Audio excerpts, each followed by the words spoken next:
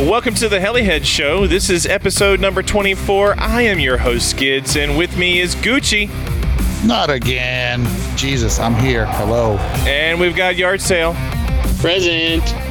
And we've got, all the way back from 69th and Maine, we got Fence Post.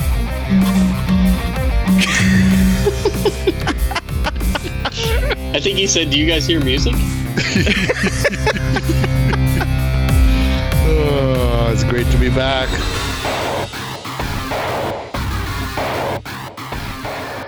All right. So first things first, we'd like to give a huge thank you to everyone who streams, downloads, and listens to our podcast. Thank you so much. We love that you guys tune in all the time, and thank you. We certainly do appreciate it. So, Fence Post, you're back. Yo, yeah. How's the new job? It's pretty good. I mean, they've definitely been drilling me. So it doesn't blow then, huh? No, it's taking a lot out of me, though.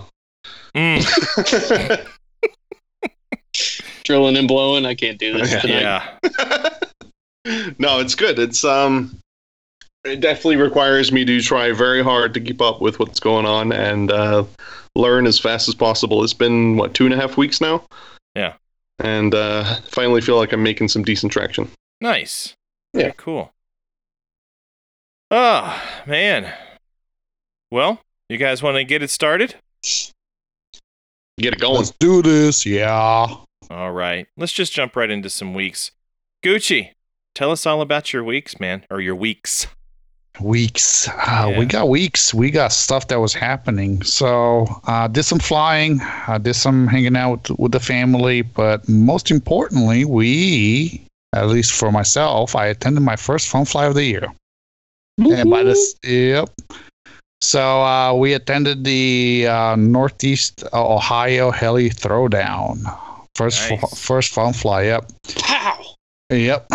We hit it. It was there. Not a big turnout, but it was awesome to see some of the folks that I've kind of met over the years. John Deo, Bob Heaster, Zach Scopes. Yeah. Scopes was in town. That's awesome. Yep, we got Leroy Melting Gears 2020. Man, he was a smelter. Did he melt some gears? Oh, he literally roasted them. Like, there was just no holding back. It didn't matter what model it was. If you wanted your gears roasted, like roasted peanuts, give it to Leroy. Mm-hmm. Yep.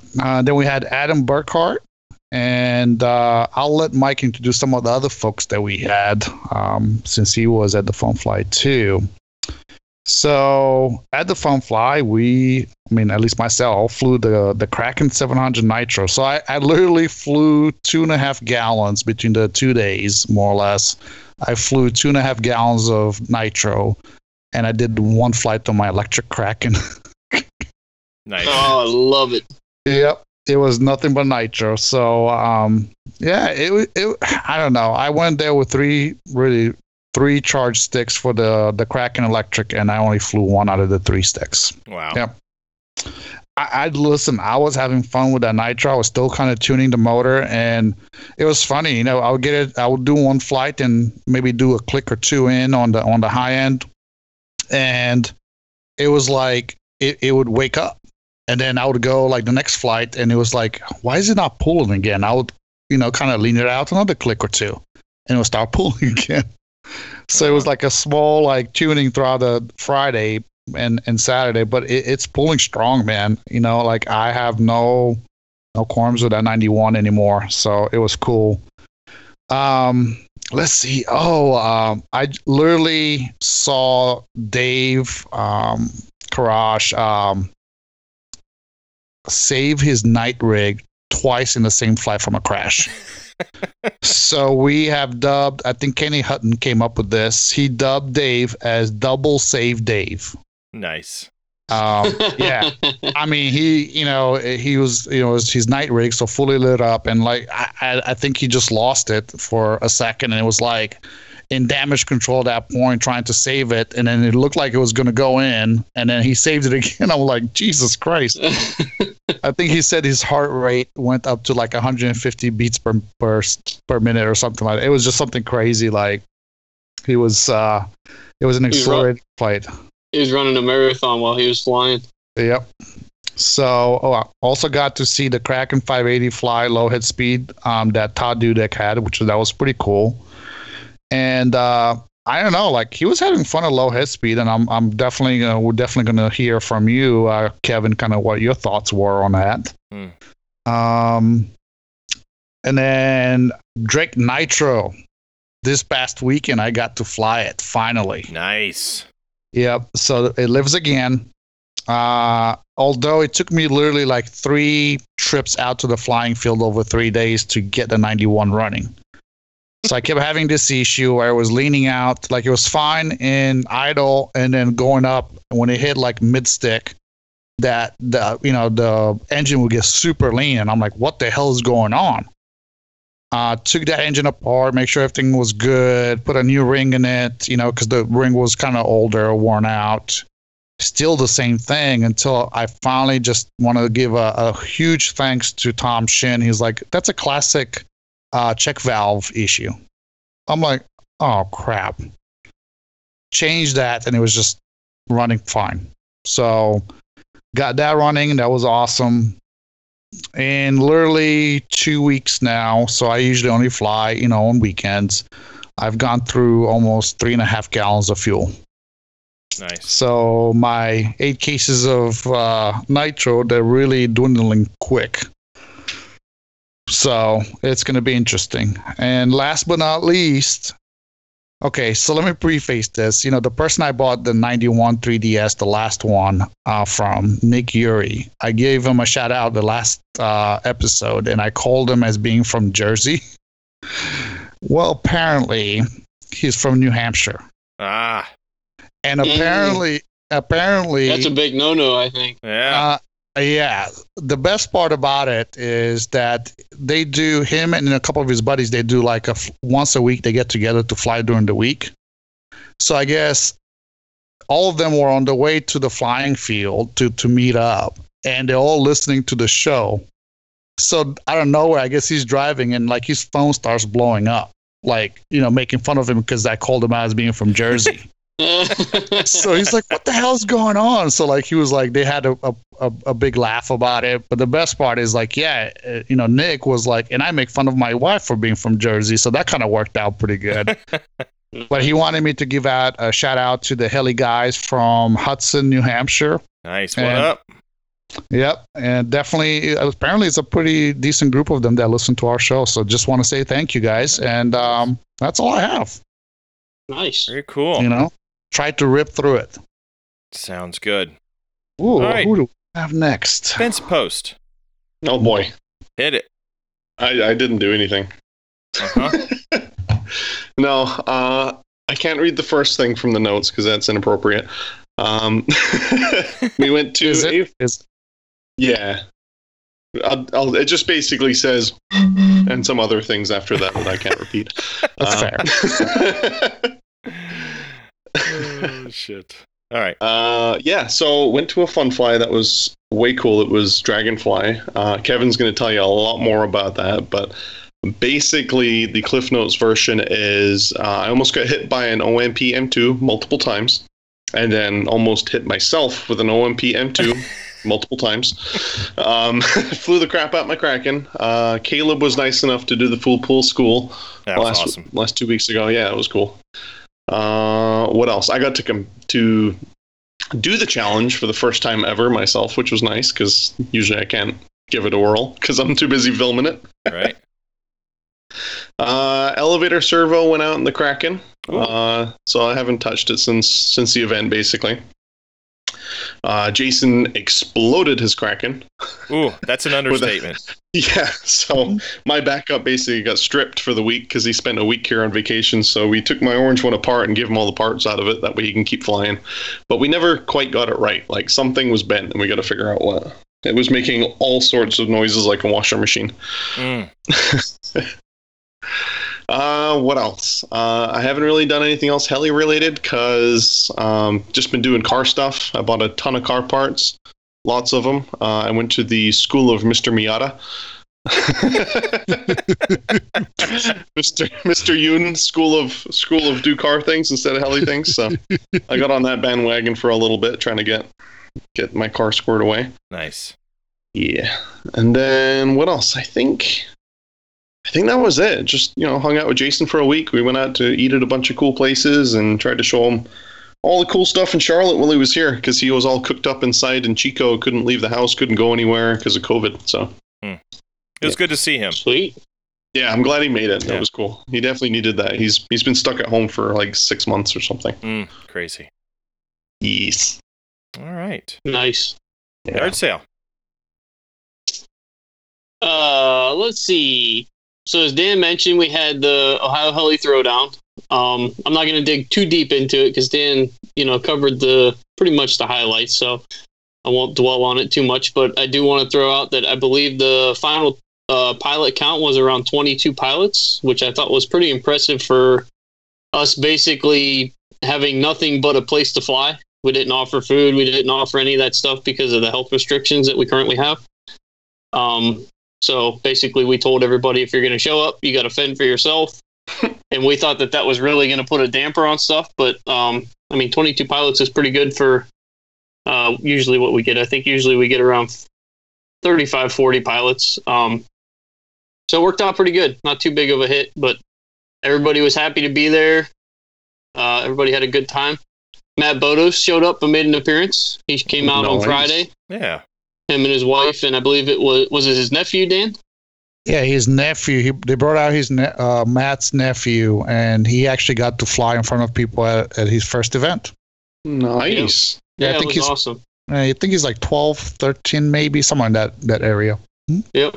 Yeah, he had a little Blade 230S. Yeah. Is that what it was? Yeah, 230S. Yeah. Mm-hmm. Yeah, he was flying it upside down, all kind of stuff. He was doing pretty good. Yep. So pretty cool to see those guys. I didn't fare so well. I ended up crashing half of the fleet that I took with me. So 2 out of the 4 helicopters that I brought. I crashed 1 nitro and 1 electric. Both were on the main flight line area, and both were when Bob pulled out his camera to take a video. So Nice. I'm blaming Bob. Basically what I'm getting at. So neither of them were too terrible of a crash. The Ho-Rex took out some gears, obviously. You can't basically land without wiping out gears in that thing. But so got all the parts to fix that one up. I haven't touched it yet. The Spectre that I put in wasn't too bad. I think it was about $63 or something like that, plus blades. That's pretty good. To get that one back up in the air, so not too bad. I did go out the following Tuesday with Dave. We bombed out to the field after work one day. It was nice out. And I was working on pirouetting loops. And I was trying to do them faster and a whole lot of collective.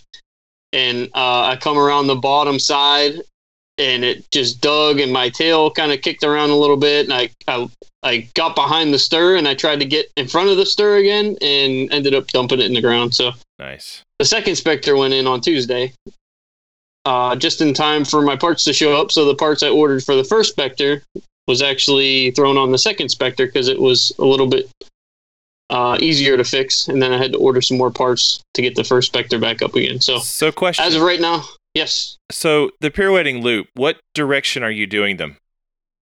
I am doing them disc out. Yep. And what would you call that? Like when it's at the top of the loop, coming down, it's coming towards me. Okay. And then once it comes in front of me, when it's going back up, it's going away from me, if that makes sense. Now, that's funny because that's exactly how I do it too. Oh, really? Trying to keep it from left to right or right to left, it's I don't know why it's more difficult for some reason, but for some reason doing it directly in front of myself, like right. coming down towards myself and then going up and away from myself is how I do it also. Right. I don't think I've ever tried them like side in or anything like that where it's looping, from left to right. Yeah. I guess I always do it towards me is because I can see whether it's, going straight or if it's right. getting out of shape. You know what I mean? It's a little easier to kind of keep track of it. But sure.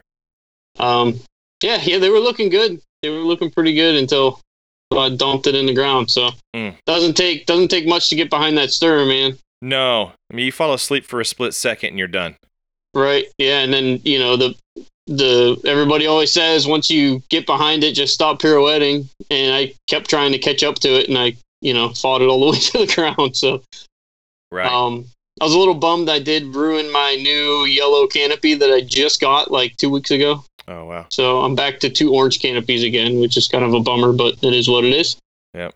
But yeah, since then I've gotten both of the Spectres are fixed up. I have not gotten to the T-Rex yet.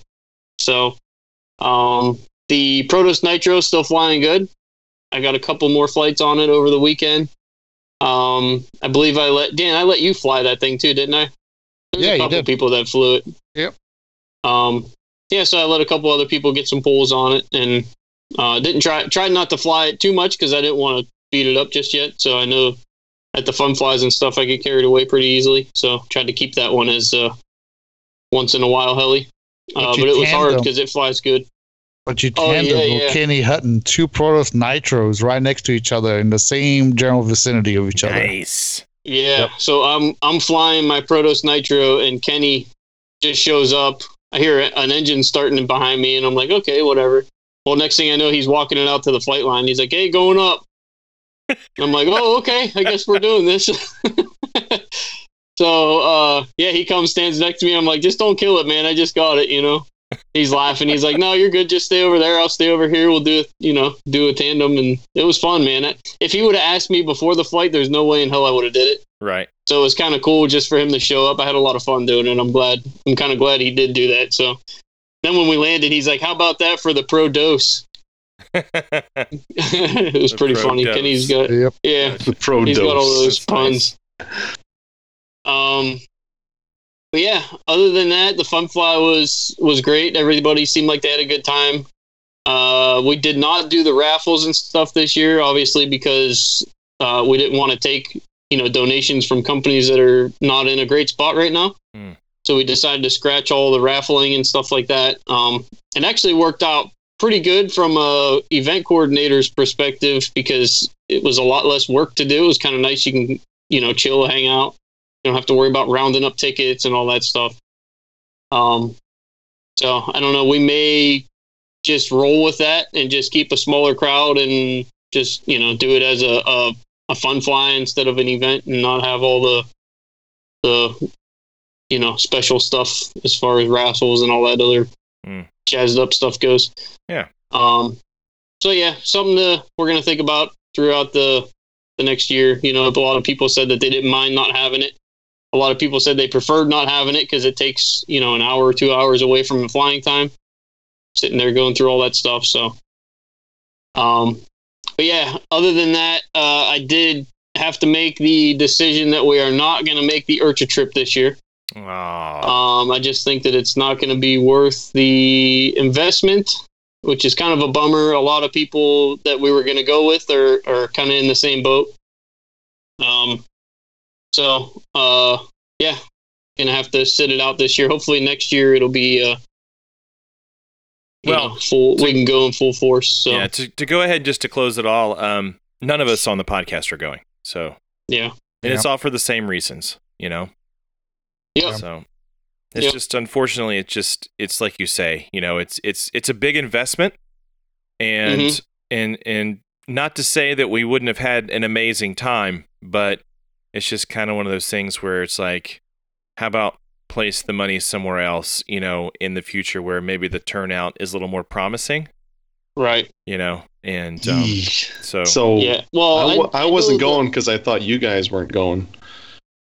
Or you were going. Yeah, so like now that you're not going, I kind of want to go. Okay, you should go. You definitely should go. Yeah. Well, I think it's not that so much for me as it is that nobody's coming. You got to think about, you're still going to be in a pretty big group of people. Yeah. Right. And, and it could get dicey. Not to mention is we could be 2 weeks, a week out from going, and the state could do some kind of executive order to close it down. Yeah. So right.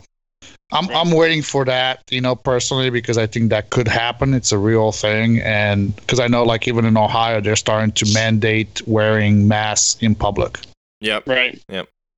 Well, for me personally, I look forward to the look forward to the Saturday night with all the pro pilots and stuff. And I think that's not really going to be there because it seems like a lot of the pro pilots are not going to make the trip because they can't. Mm-hmm. And then, I was kind of on the fence, and I'm like, yeah, you know what? I'm just still go hang out with everybody, have fun, fly. And then I found out through my work that actually, if I do leave the state, then I have to self-quarantine. I'm not allowed to come back to work for 2 weeks. Which is going to be tough. I can't make that. That's probably a lot of people. Happen. So, yeah, I think a lot of people are in that same boat. And I think there's some states that are actually requiring that. Ohio doesn't, but my corporate office is in Ohio. So all our rules and stuff go by where they're located. So kind of a bummer, but it is what it is. Yeah. Like I said, hopefully 2021 we'll be able to hit it full force and let's hope. Be able to have 2020's party and 2021's party at IRCHA in 1 year. There you go. It's gonna be insane to the membrane. That's right. Yeah. It's sad though. Yeah. Yep, kind of a bummer, but we'll get through it. We're all in this together. But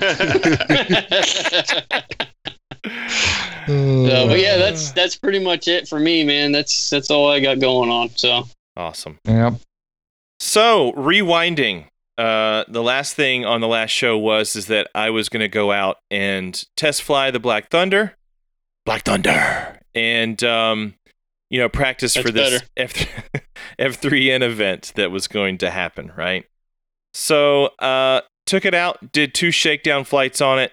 In the second flight, I began to hear a sound, and I wasn't quite sure what I was hearing at first. And I landed. Josh totally called it. Josh and Ben were there, and Josh called it. He's like, man, your secondary shaft is moving around. And so we took the blades off and spun it up, and there was just no sign of it doing that. So Ben and I were like, I don't think that's it. And so before it turned into a total disaster, I was like, well, I need to go ahead and do the full pull school figure 8s, which they were horrible, but it was a one-take Jake type situation where I was like, I'm just going to do it, and this is going to be like the real me.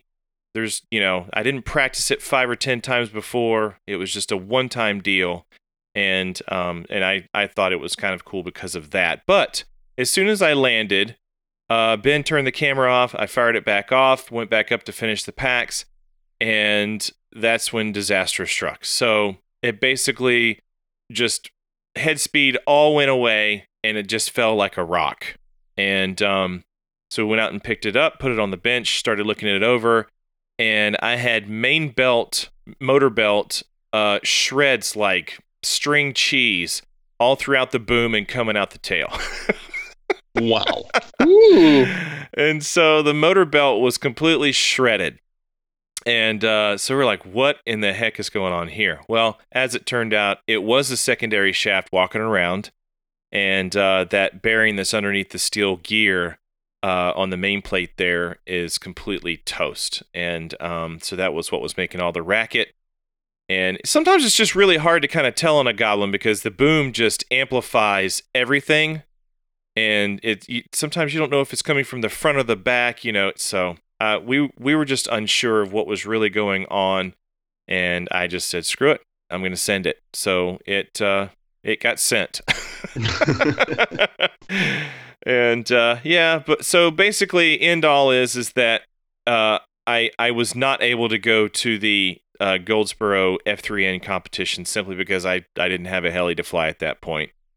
And I was pretty bummed. I was pretty mad because I was actually looking forward to that just to kind of see, exactly like what goes on, how it operates, that whole stuff, and to kind of see if it's something I wanted to pursue. But while we were out there, our boy Maynard, John Mickler, came out, and he flew a couple flights on his Nitro, and then he took off. But it was really awesome to see him. He's such a good dude. But yeah, so because of all of that, my dad wanted to go to the F3N to watch it, and I think it was really just he wanted to go to a fun fly, just just to get out of the house, and whatever himself, because obviously they're quarantined too.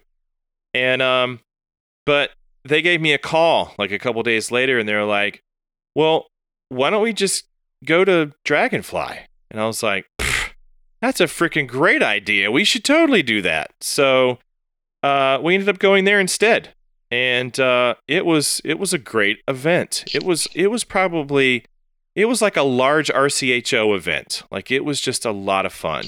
And but I figured since I was going there that I would totally complicate my drive time, and I started messaging Shannon, and I was like, "Hey man, can I pick up my Kraken 580 from you on the way up there?" And he said, "Sure." He's like, "Stop on in, grab it, whatever."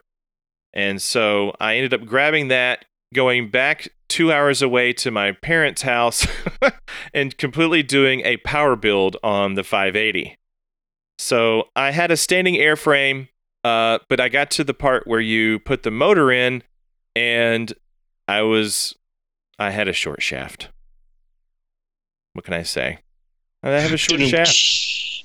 So was your iron tired? It was tired, Oh Lord! Fence post, he got me. I was like ready to throw it at him. You were there. Yep. Beat you. So I was feeling the tired iron, and I did as much work as I could, but at that point I was like, okay, well, I guess this is just not going to fly. But so I ended up showing up at the event, and I did have the Vibe 50 with me, but I was more so excited about getting the Kraken 580 going. But so Scott finally showed up when the sun was warm, around 10:30, and he took a look at it, and he's like, "Well, just go buy another motor." I was like, "Yeah, that's right. I should just do that. I should just buy another motor because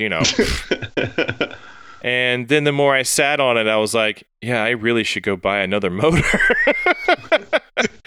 So I went and saw Shannon, and was like, "Hey man, what do you got?" And so he hooked me up with the motor, and we spent some time getting it ready. And of course, I kept Scott from his trandoms. But aww, yeah.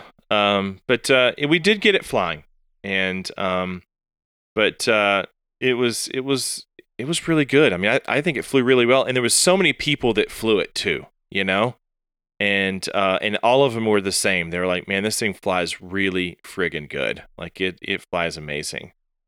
And so Frank Columbia, of course, was there, and Jason Bell.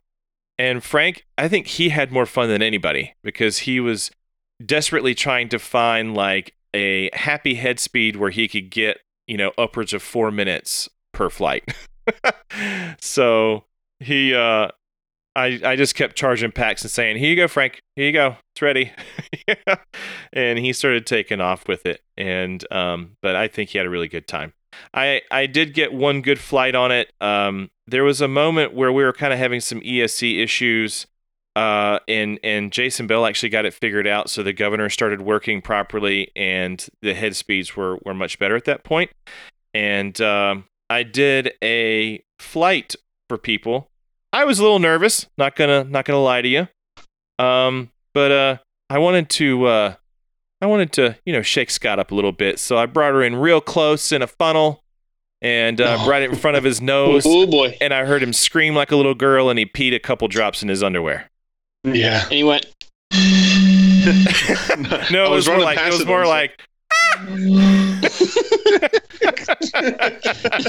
Shit. So yeah, he dropped a couple drops of pee, and but yeah, I heard you couldn't even slip a grease BB up his ass. He was all clenched up. Even after his previous weekend? I know, right? It went from like yeah, slam shut. But yeah, it's an amazing heli. I really love it, and I love it so much that I came home with two of them, Mike. Wait, you're breaking my heart. You did pre-order two? You literally bought a second one at the event? I sure did. You're such a baller. I wish, but So jelly. That's Gucci right there. It is Gucci. Gucci don't even buy too. Yeah, I Yeah. literally When he didn't when I even get- have. Go ahead, Scott. So when I get older, like much older, I want to be just like you. Ooh, I think Nice. that was an old man joke. I think it was. Yeah, You catch that, huh? yeah. Well, he take a he went genius, and- Scott. How many did I pre-order? 1, 2, 3, 4. Just give them all, Shannon. Come Yeah. on, I'll take them. And he So did who didn't sell show some up? there. Yeah, so he did sell some. I think he sold a couple of them anyway. But That's awesome. yeah.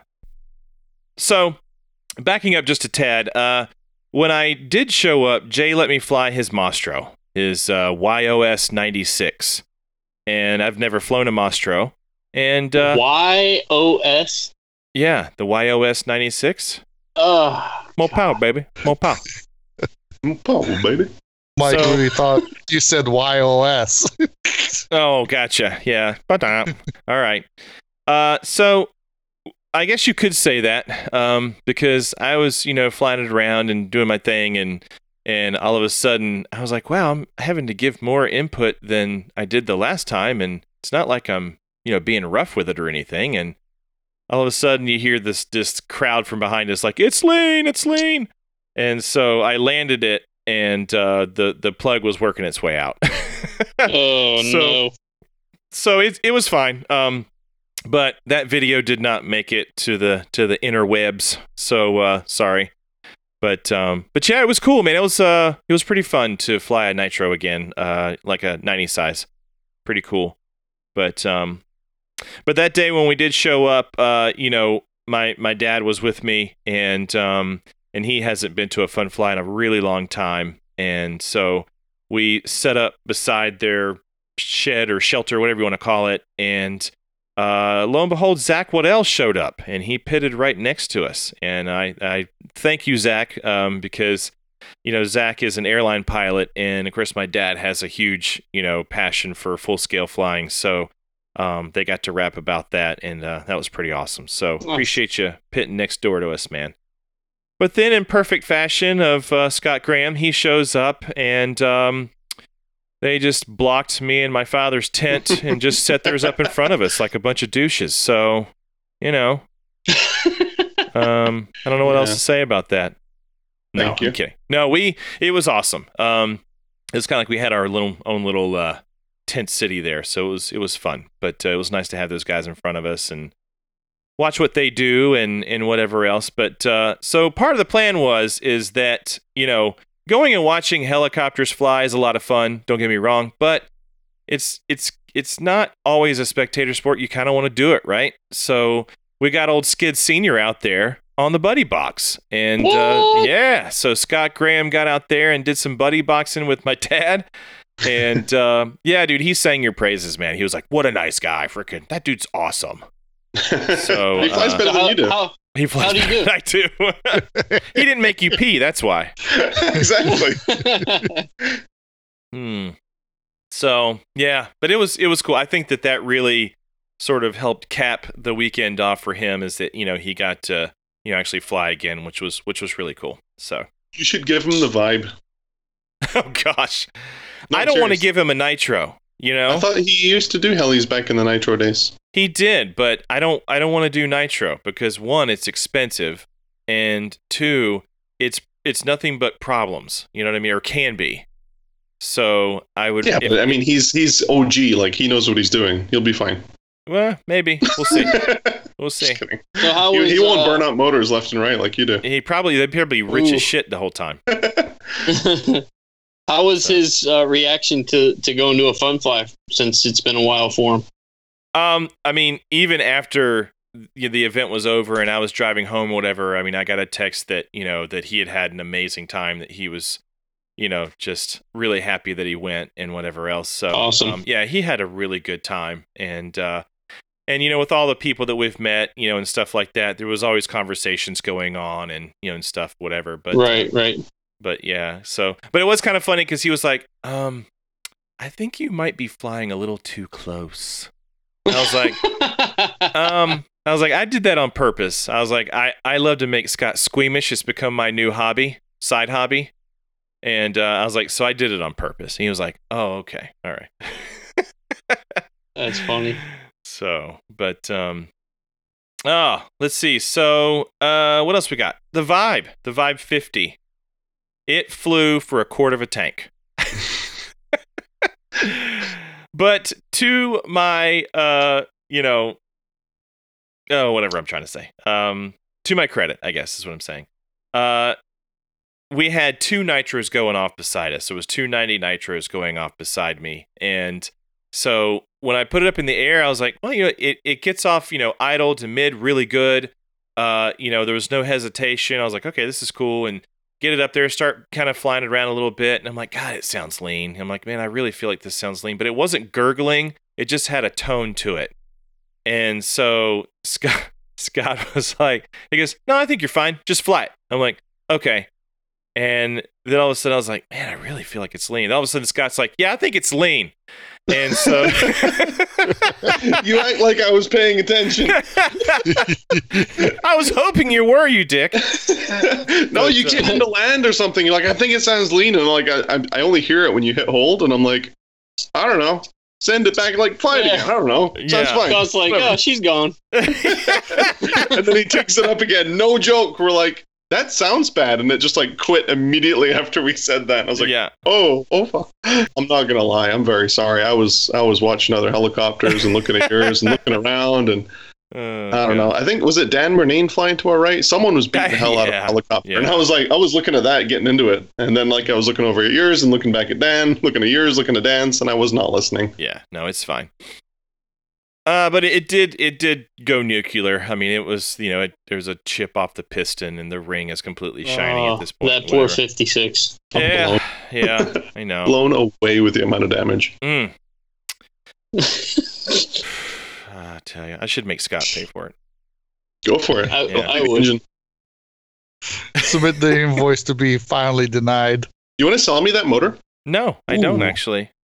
Ooh, this was all a plan, it seems like. I think so. No, I want to say it was part of his, executing the hashtag electric 2020.5. He was trying to blow my shit up.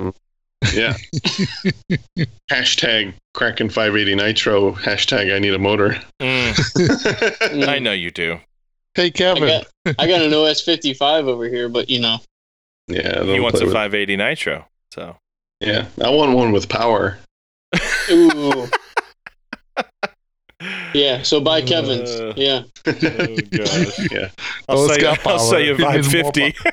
Yeah. Yes. Somewhere between 50 and 56. We're not sure what's left of it. There you go. Yeah. It's a YS0. Yeah. It's got more displacement than John's motor. You ever see that? No. He broke his con rod at the event. Oh, did he? Yeah. Oh, you didn't hear it? It was sounded okay, like a little lean, and then it just went, stopped immediately. And everyone's just like, that's not good. Yeah. Yeah, it's never good when it does that. Yeah, bottom of the con rod let go. And, stopped on a dime. Is it a YS? I don't know what it was. I think it was a 105. That's right. I don't remember. Or was it a YOS? I don't know. A YOS, nice. It's one of those. There's no YSOS anymore. They're all kind of the same thing. Yeah, not really. We're going to talk about that later, I think. There's the OS and there's the wannabe. Yeah, okay. There's the one that makes smoke and the one that makes power. With no smoke for 30, what'd you say, a quarter tank, Kevin? Quarter tank, yeah. 21 foot. Right. 21 Touche. foot. Yes. Yeah. This thing pulls great. Oh. Oh my gosh. But, well, at any rate, the 580 was a lot of fun. So I got to at least fly that for the rest of the time. Not really. I got to fly it 1.5 times at the event, but it was cool to see everybody else fly it. Yeah. No, I mean, Frank flew it like 4 times. Scott flew it once. Jay flew it once. And I flew it 1.5 times. Was anybody else that flew it? I don't think so. Damn. But, yeah. So, awesome event though. It was so much fun. I'm glad that it worked out that way. No offense to Goldsboro, But Monty showed up. He was, of course, there when they had formally canceled the F3N event, and of course Cliff Lewis was there too because he was going to also be in that fun fly, or the competition. Of course, Scott and I, we were planning to do that as well. So it was at least nice that even though that one did not pan out, everyone still had a place to go to have a really good time, and we did. It was a lot of fun. So I would like to keep that one for next year as well. So, but anyway, I think that's wraps it up for me. Everybody can wake up now. Wait, hold on. We're still in your week? I thought we started the show. Oh, God. Is it time? I was ready to do hashtags. We can if you want. want to contact us. Right. We can. So what do we got next? Email? Listen. We're in 41 minutes right now. Normally it's an hour because, Gucci is long-winded. Listen, so far, the past couple of weeks, I have been pretty short, or shorter than you have. Did well. You're always short, Gucci. I know, You but have 67 bullets in your week, and you did pretty well. I tried to trim it down some. Oh, Lord. Don't lie to yourself. You just like to listen to yourself, too. I had to fold it in half, Jesus. No, you didn't. You said it was too short. It's tired iron. Tired iron. I'm curious because you said you worked on it as much as you can, and then you just had to buy another motor. So I'm curious how you can work on it to not make it short. So, he had a transplant. Yeah. Had a few inches to it. I'm short. I had an enhancement. Oh boy. Oh. Did some stretches. Yeah.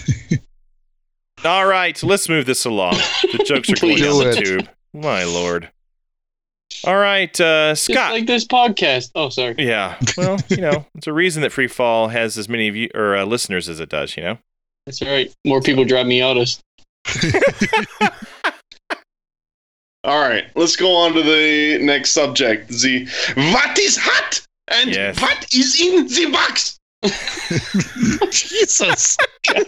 I think you broke some blood vessels. That was like the samurai version. God, that's passion right there, buddy. I love it. He had that all saved inside for, pretty much like 4 weeks now. That was ready. So good, I think I should hear it again. Can you do it again with the same passion? Save it for Monday, Scott. I want to hear it more. He's going to pass out. He's red in the face right now. Yeah. What is hot? All right. What's hot? Tell us about ready? it. All right. So, thanks to our good friend Skids, he put on a quick bullet on here about the Kraken 580 being available in AccuRC now. Yeah. So that's pretty cool. Is it available or was it coming soon? I think it's available, but in all fairness, I have not had the time to fire it off yet and actually mess with it. But it was either coming or it's already here. Pretty sure it's probably already here, though. Yeah, I think so too. So that was one thing. Moving on. Let's keep it hot. Hey, Mike, guess what's coming to the market here soon? Do you want to take a guess? Oxy Nitro, finally. No. Really? We've been waiting for a year. That's like saying, hey, Corona is not going to be a problem, Listen to me, Mike, okay? It's fake news. It's fake news. It's huge. Okay? Huge. No, so it's tired iron, okay? All right. So the Kraken 580 Nitro, we finally saw Duncan Boyson beat the snap. Boyson. Yeah, right. Boyson. I think he added some sauce on there. Beat the freaking heck out of his 580 Nitro. How about that flight? It was good. Mm-hmm. Enrico or Stefano was like, too low. Man, it was good, and it had that Nova Rossi that he's got in there. Ooh. It's a Nova Rossi. They don't make those anymore, do they? No. but his is just fine. Flying the unicorn. Yeah. Yeah. I mean, but we usually know that once they release a decent video, right? It's the pre-orders and releases probably pretty close, right? So I'm thinking, what do you guys think? End of July, maybe? By end of July, we'll have something? Pre-order, I'd maybe say, July? I say mid-August. Mid-August? I think people will have kits by August. You think so? What? Like end of August, I can see Yeah. that. Yeah. So, SAP like- doesn't play games. Yeah. Yep. So you think pre-order probably towards the end of the month and then shipment the following month, more or less? Yeah, that's what I'm thinking. What do you guys think of the colors? The red and Oh, white. hot. It is Gucci. hot. I have to have one. It is hot. I mean, I love the colors on the electric, and I think it looks awesome. But really, from watching it in the air, especially at like towards dawn or dusk, any of those like lower light, I gonna turn was having black. issues. Yep. Yeah. So wrapping up this week in SAB.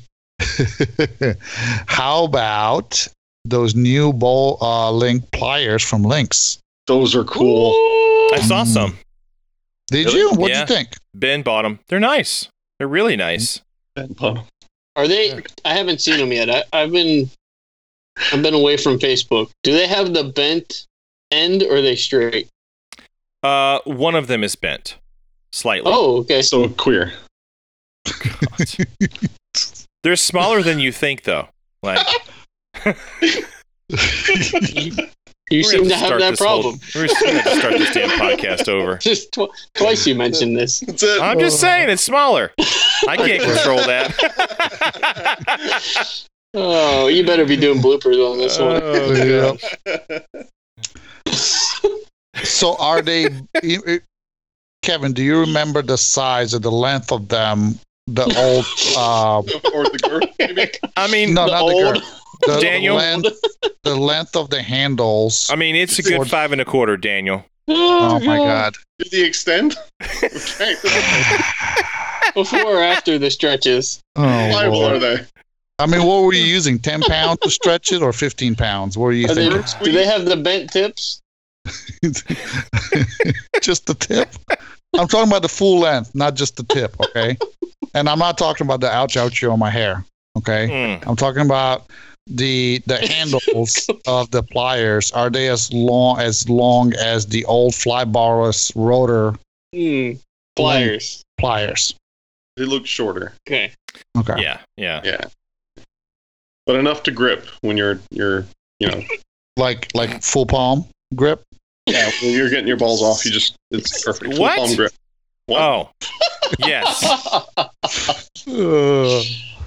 Oh, shit. We just went there. All right. All right, Lynx, So- we are sorry. Yeah, we just sold 10 pairs for sure. Look at these crazy Americans. They make fun Everybody- of my Everybody who bought them my just ball picked theirs links. up. Everybody who bought them just picked theirs up and went, Yeah, these aren't right. They that might not have been a good choice. So yeah, I mean they're still cool because I know a lot of people have been asking about having a decent set of pliers. So They that would was be. pretty cool. Yep. Well, it's hard to find ones that don't, and away from all the jokes, but that aren't bent at the end. Yep. Because I think, what was it, JR that made the straight ones, I think, with the green handles for a while? Yeah. And those were, I still have a pair of those. Those things are awesome. And every other one has the bent. I don't know why, for some reason, they have to bend them. I don't know. I actually prefer them small too. I mean, they fit in my zip-up tool bag a little easier. Yeah. Yeah. That's kind of a pain. I got a ProTech tool bag, that I use to take out with me, and the old ones that I have, the Flybarless rotor pliers I have, they're kind of a little bit too long, but I like them because they're a lot easier to handle. So it's I guess you save here to gain there, I guess. They like them bigger. So, Yeah.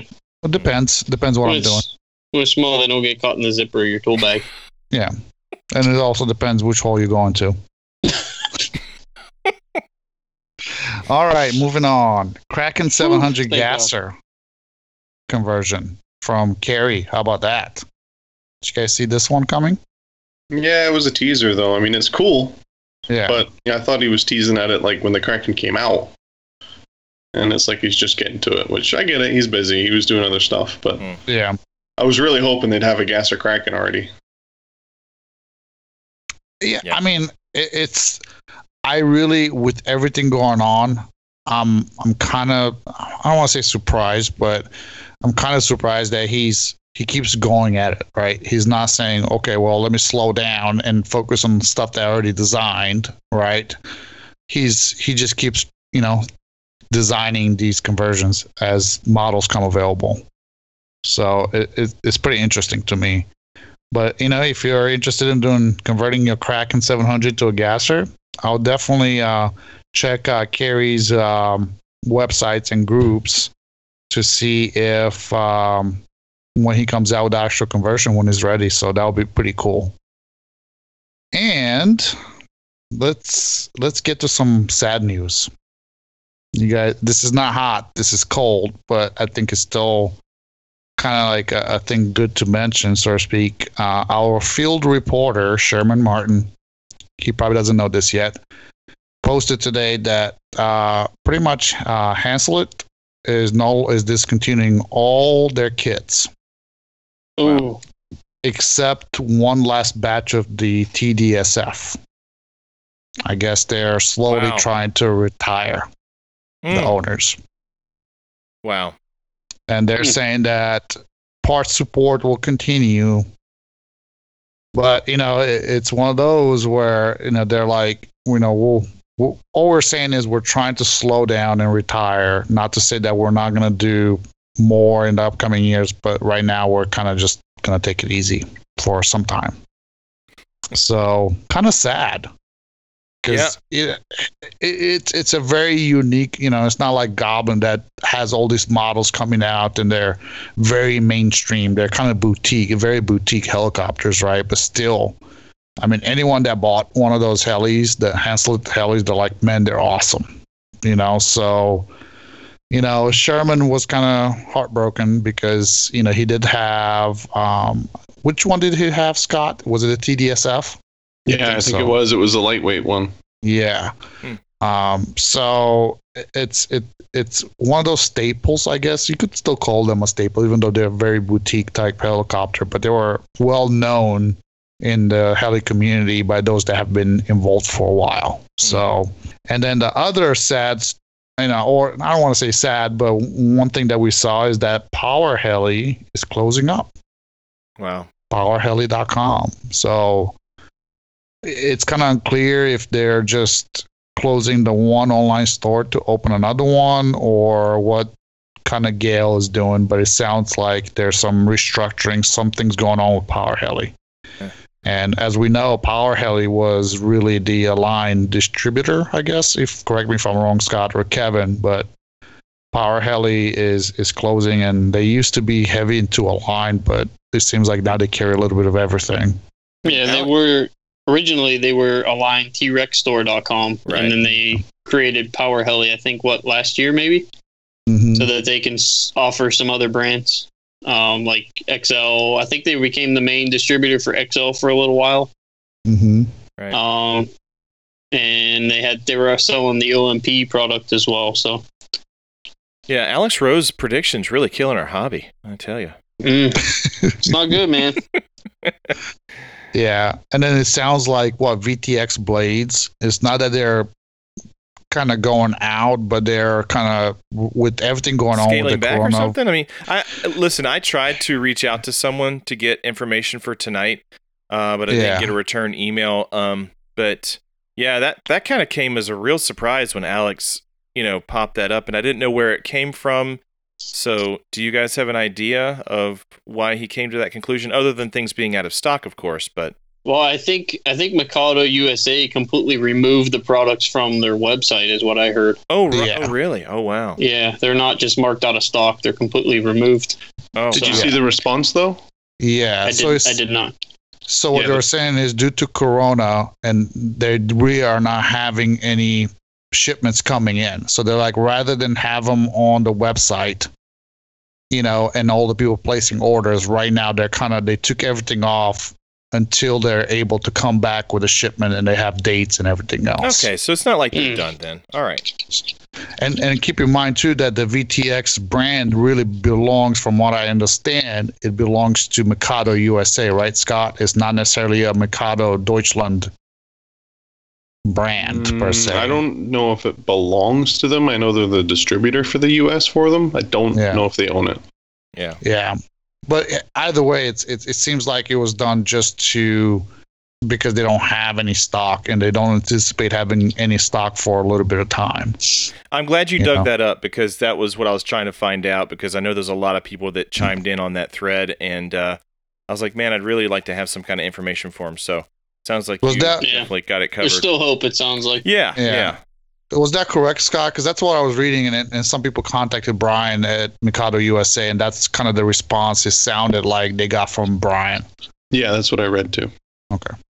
So, still, it's very fragile, I guess we could call it. So, right now, the best that you could do is do your best to support the shops that, you can support. So, just keep buying product and fly helis. You might not be able to go to a fun fly. It doesn't mean you can't build a heli and go to your local club by yourself and fly. Right. So keep flying.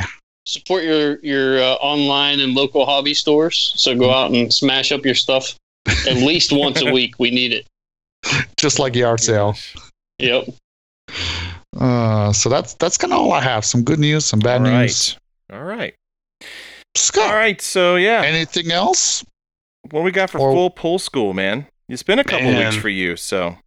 Yeah, I mean, it's been the normal 2 weeks. We recorded during the last Fun Fly, but no one really did it. I mean, I guess the only two people that did it were Galley Flyer and Andrew Locks, and then me. I mean, that doesn't count though, but so 3 people did it.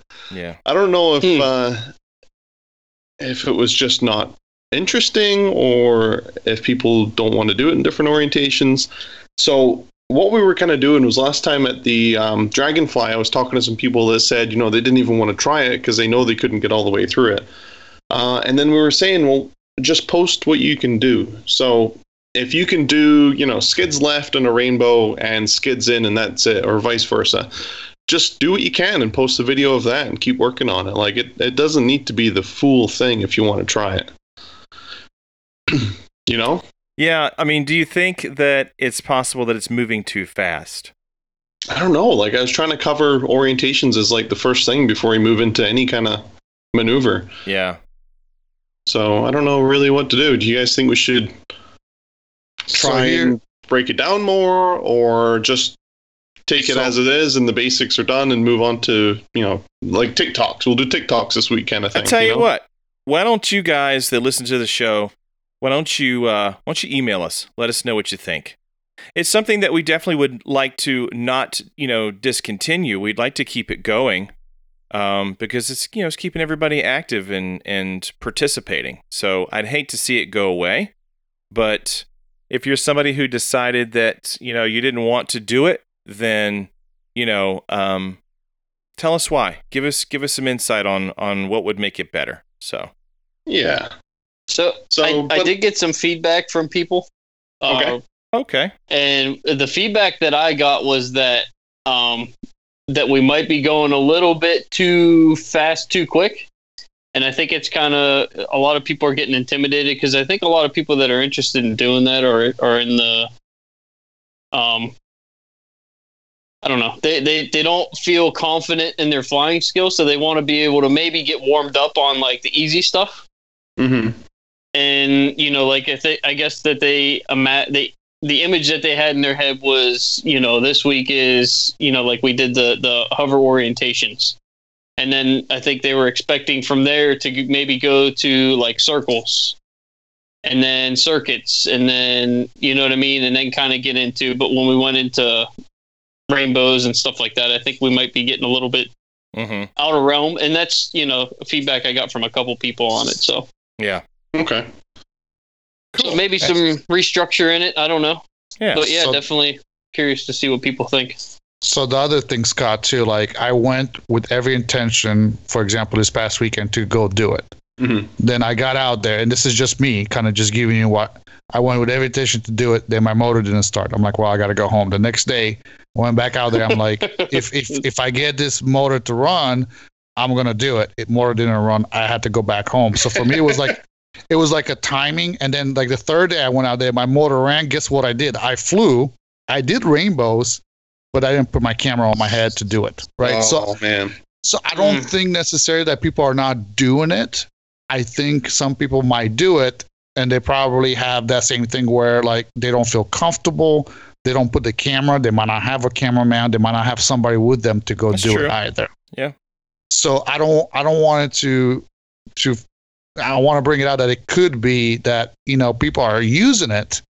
They just not giving us the feedback through the video, right? So maybe not even post a video or just say like, yeah, I tried it. This is what I'm having issues with.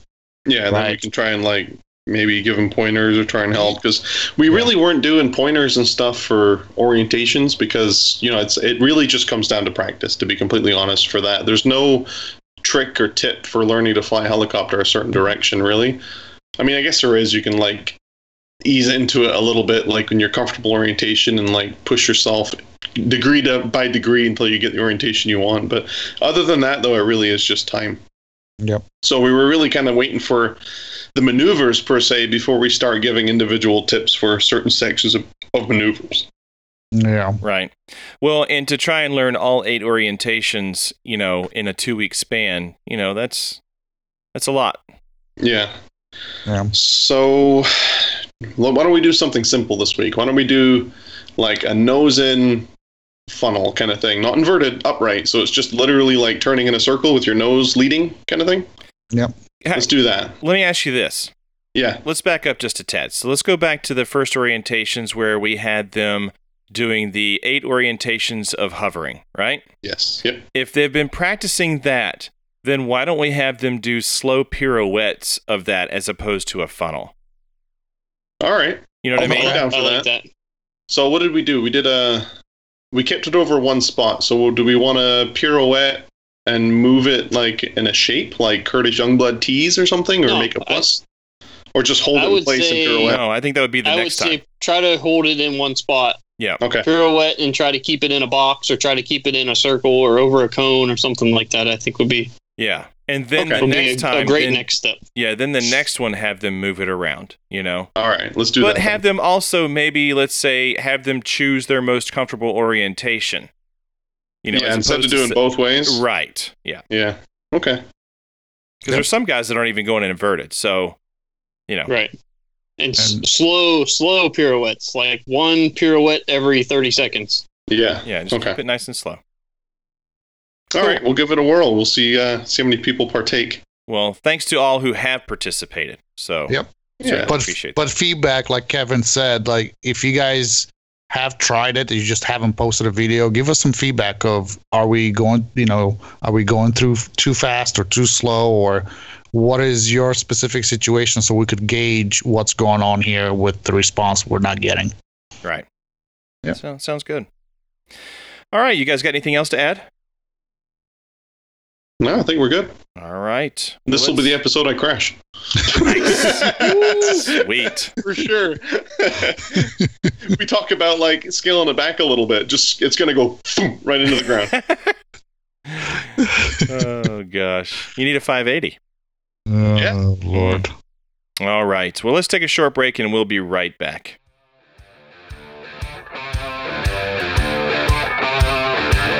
Hey everyone, since my return to the hobby, I was in pursuit for the best flying helis on the market.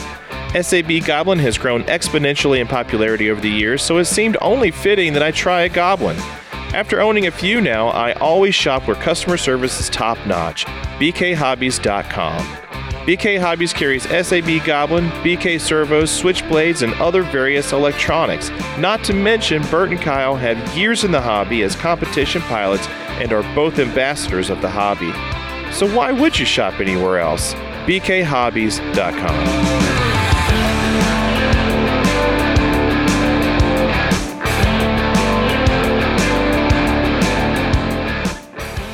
All right, right, welcome back, everybody. We have two very special guests with us tonight, and of course, the hot topic this evening is the PowaTune. More power, baby. And we wanted to bring Greggor and Jay Treadway and Greggor McGrath on to talk about the PowaTune kit that you can now buy. So, welcome aboard, you guys. Hey, Kevin. Thanks for having us, man. Yeah, absolutely. So, first things first. I know that Greggor did a get-to-know with us on a previous episode, but let's find out who Jay is. How did Jay get into the hobby? Cool. It's a good question. So I got in back in 2017, met the RCHO crew out there, started flying with Lincoln, Chris, and Rick Stowers. You know, guys may or may not know them, but they're actually the ones that kind of got me started in the hobby. And my first helicopter was a 700E, T-Rex 700E. Wow. Nice. So how did you end up finding such a huge passion for nitro? How did that come into play? Flying with those guys, I mean, they're hardcore nitro enthusiasts. So I kind of just watching them, it was like, I gotta have a nitro after a while. And so the first nitro I purchased was a 700N. So I had the twins. Wow. Well, very cool. So, of course, that led into the PowaTune kit, and you know, obviously that started elsewhere. It was something that was floating around that you ended up getting a hold of, and you sort of added on to that. So, why don't you tell us a little bit about that? Awesome. So, let's see. John Allen was at RCHO. I'm sure if you guys probably know John Allen, the name Tom Shin. They were out at RCHO, and John said, "Hey, man, we found this. We're going to try and run OS carbs on our YS motors." Now, let me back up just a little bit. I had just gotten into YS motors. I'd been flying nitro for about a year and a half, and in the first year I was running an OS 91 motor, which, as you guys know, is not the most powerful motor, but it taught me a lot of collective management. It was a lot of fun to fly, and it ran great. Never had any issues with it. So I had switched over to YS, wanted to try that, and the power was just incredible. I actually had Scott Graham's help with he had gotten me a Tim Jones motor as my first YS motor, and that thing just absolutely ripped. It was amazing. But you know, true YS, it was actually Lincoln Everhard was flying the model out at RCHO, and it just he was doing TikToks and that was it. It was done. So, you know, that's kind of what happens. But so at that point, that started the YS, where I bought another motor, tried tuning it again, and went through about 6 motors in 5 months. Oh wow! And I even remember, like, at Extravaganza last year, went through 3 motors in that event. Yeah. I mean, Scott Graham's there, Tom Shin's there, Daniel Murnay's there. They're all helping me. I was having some fuel delivery issues with the tank, but I'm replacing tanks. Went through 2 tanks at that fun fly. Just a lot of issues with the YS motor. And even after that, I continued to have issues. And so I kind of had a really bad experience, but I did notice that there was an incredible amount of power with the YS motor, so I really, really wanted to get into that and get one running. And John Allen had a similar experience as mine, but so this idea of putting an OS carb, which I had an OS motor before, ran great, never had any issues. OS carb on a YS motor was very intriguing. And he turns me on to this guy from Texas. I call the guy up. I get 2 of these adapters sent to my house, and when they arrive and I go to fit them on my motor, they were next to horrible. I mean, nothing fit right. So it turned into modding the motor, cutting the case. Everything had to be trimmed and fit. Even had to take the adapter plate and trim it and fit it, and nothing really fit great. And we're using just different materials just to try and make this work. It did work, and it was kind of neat, and it actually ran. The motor ran, but we still had air leak issues and stuff like that. So John says, and this is where he comes up. He says, "Dude, we got to find somebody to make us these adapter plates." And I'm like, "Yeah." And I posted up on Facebook, and I believe it was you, Kevin, that said, "Hey, you need to talk to Greggor McGrath." There you go. Yep. And sure enough, I hit up Greggor, and Greggor he's an amazing guy to talk to. And it was just, we hit it off as a friendship right off the gate. And I think with the first time we talked, Greggor, we sat there on the phone for like 2 hours and I'm at work. Yeah, I was too. Yeah, it was a long time, long conversation. Talked and had a really great talk, and then thus started this thing. And it started out as just Greggor and I was talking to him, wanting him to make me, John, and Tom a couple of plates. We just wanted plates for ourselves. We weren't thinking of this as being something that could ever be marketed or sold to the public, And that's where it got started. But what we had found was the results were so incredible that it was like, dude, we've got a gold mine on our hands. And, it was just a lot of fun along the way. Very cool. So, I guess what makes the PowaTune kit better than that original version that you guys got your hands on from Texas?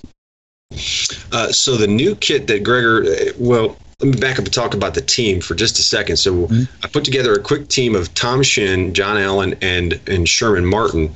These guys were the guys that were testing with us, and Greggor he'd make us an adapter plate, and he'd send it to us, enough for all of us, and then so I'd send them to them, and we would test them, and then we'd give him feedback, and he would go and make adjustments, and then send us another one, and so they started out not to what they are today, but now it's a simple bolt-on. There's no modifications needed to the motor, no modifications needed to either plate. You bolt that sucker on, you stick your carb on there, and you fucking send it. Nice. That's right. Yeah. I think one of the biggest things too, and we got to talking about all this, was that, any time that you have something that's quite frankly a modification, and it's blending, two different brands together, it's a delicate topic in itself. But the biggest thing is when you hear about something like this, you're like, okay, what do I got to grind? That's crazy. You know what I mean? And so, we're when the talk started going around about, okay, this is, people may like this, though. I mean, the results were so positive, with these guys. I mean, I gotta redirect this just a little bit. I mean, this blend of guys, because I'll be honest, I was skeptical. I was very, very skeptical in the beginning, and I was very leery. But the more I started seeing, we created this group chat on Facebook, and the more I started seeing these guys, the level of expertise, that they all brought to the table with different things, made as a whole a very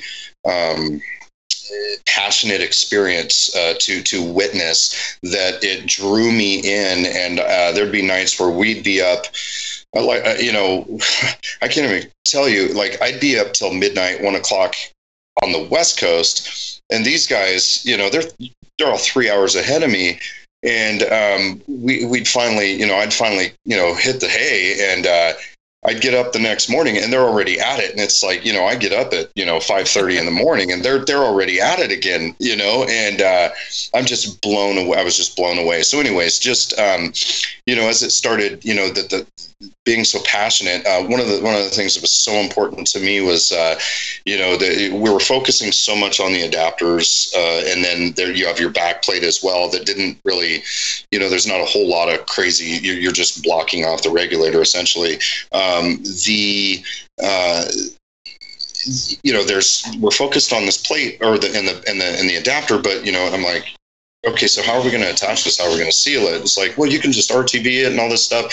And we're like, yeah. But, when you think about it, if for us, that would be fine, us as in the crew that's making this, but that's not going to fly in the real world if you're trying to market this, right? And the reason that we felt passionate about marketing it was because of the results they were just there. It was pretty cool. And everybody knows, well, at least the old schoolers know that, YS that was me. That was my heart. Every helicopter I had, I know how to tune a YS. I mean, there's there's no problem there with tuning, but to see the results with this made me a believer. And so anyway, it went from the gaskets to the bolts and the type of bolts. And I mean, there was just a lot going on with it, so just to see the level of attention that these guys were throwing, at, and then with my 2 cents as well, it was just awesome. It was brilliant. It was, as odd and as controversial as this is, it was really brilliant the way it went together. And Kevin, as well as anyone, I've been in this hobby for a long time, and I've been part of and seen a lot of failures and seen a lot of thises and that's, and and just the way this went together was brilliant. It was neat. It was really it was a fun project for sure. Very cool. So, how many flying revisions did you guys have while you were testing it? Yeah, go ahead. Sorry about that. I believe we had 3. This is the third one that is out. Okay. And what kind of stuff were you guys changing? Were you like tweaking the distance between the carb and the crank, or just like taking care of leak issues or fitment issues, or what? It started out, getting, yes, leak issues was one, but the big one was the placement of the carb over the I'm not sure what you call that hole that goes into the crank, but that. The throat. It's basically the throat of the engine, carburetor throat. Yeah. That throat, and then the size of the plate, and we spent a lot of time trying to figure out a way to get an angle at it, so we could get like a 15 to 30 degree angle to angle out the carb, because you had to mod, if you're running the 120 motor with the SRX head, you had to mod the head of the motor to fit the carb on.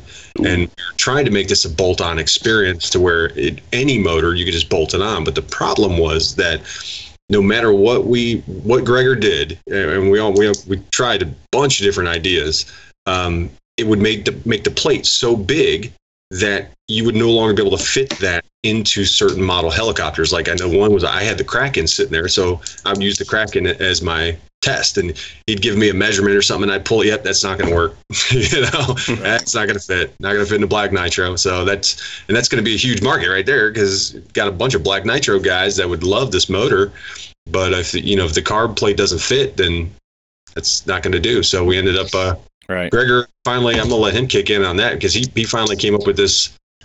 Look, we fly in multiple orientations. The carb is never level at any given time, so why does it really matter? Yeah. And you can kick that around and around and around, you know what I mean? I mean, you can definitely kick that around.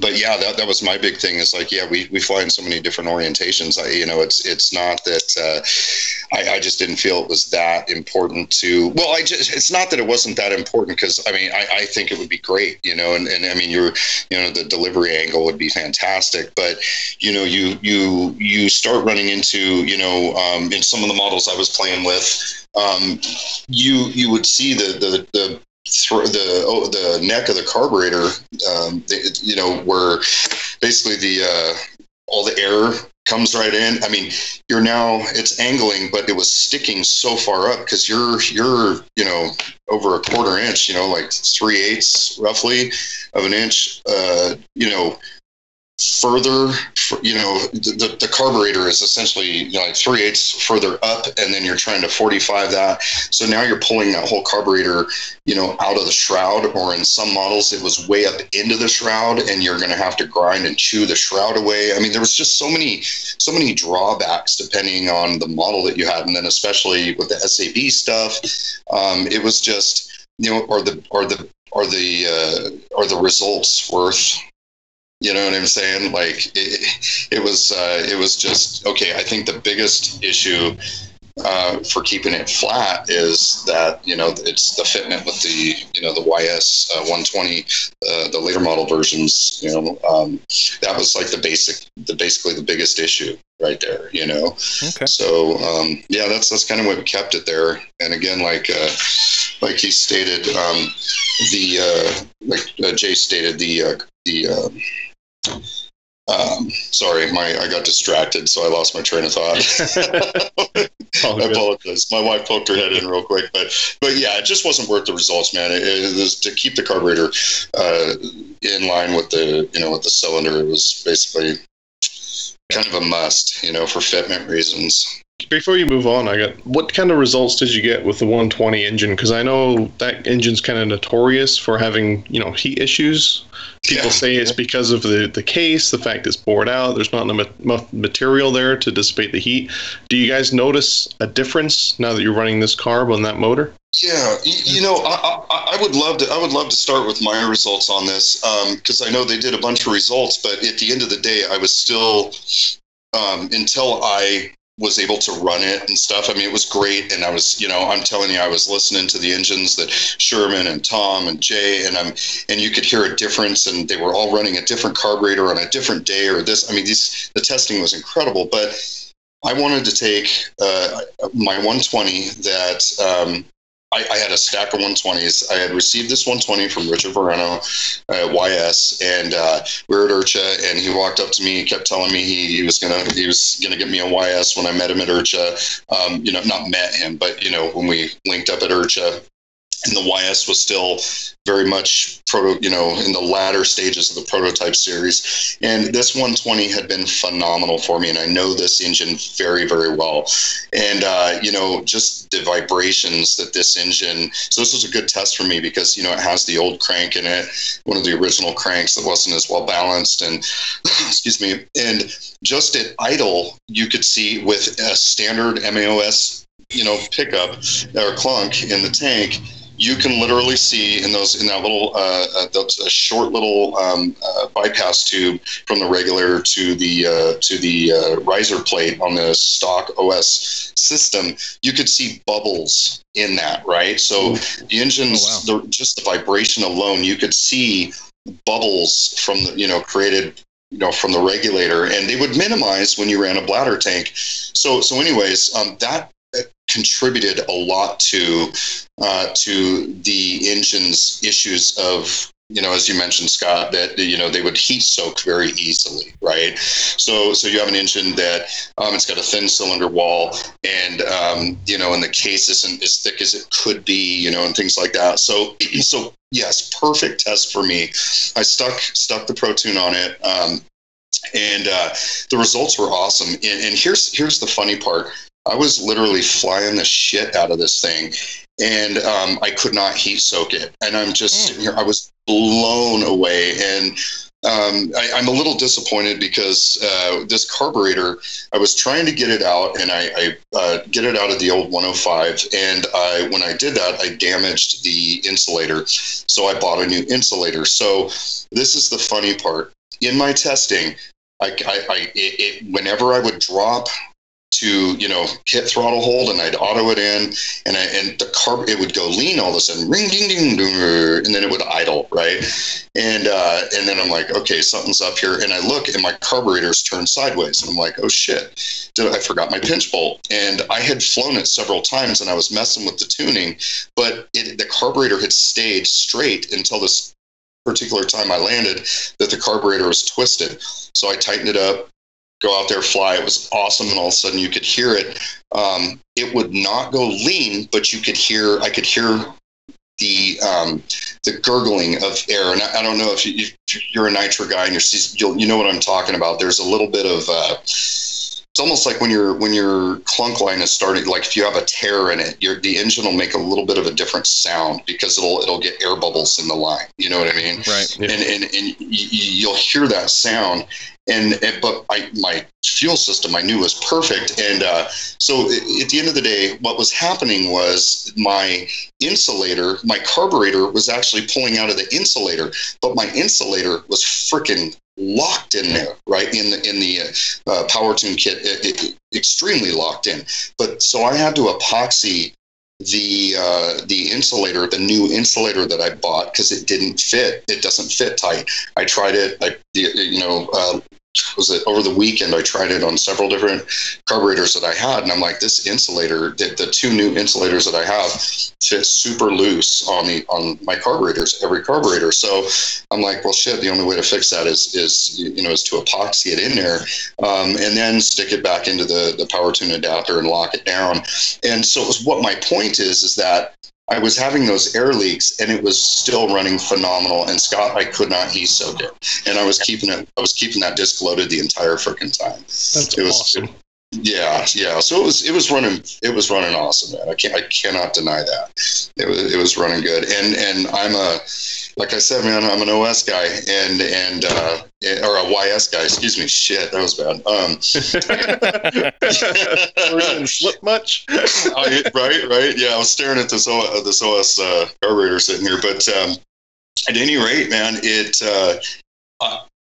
I left. I called my buddy that used to travel with me all the time, and I'm like, dude, you're not going to believe this. It runs phenomenal. And, this 120, we'll get into that later in some of our other questions, but this 120 had a lot of history with this thing, and it had a fresh rebuild on it.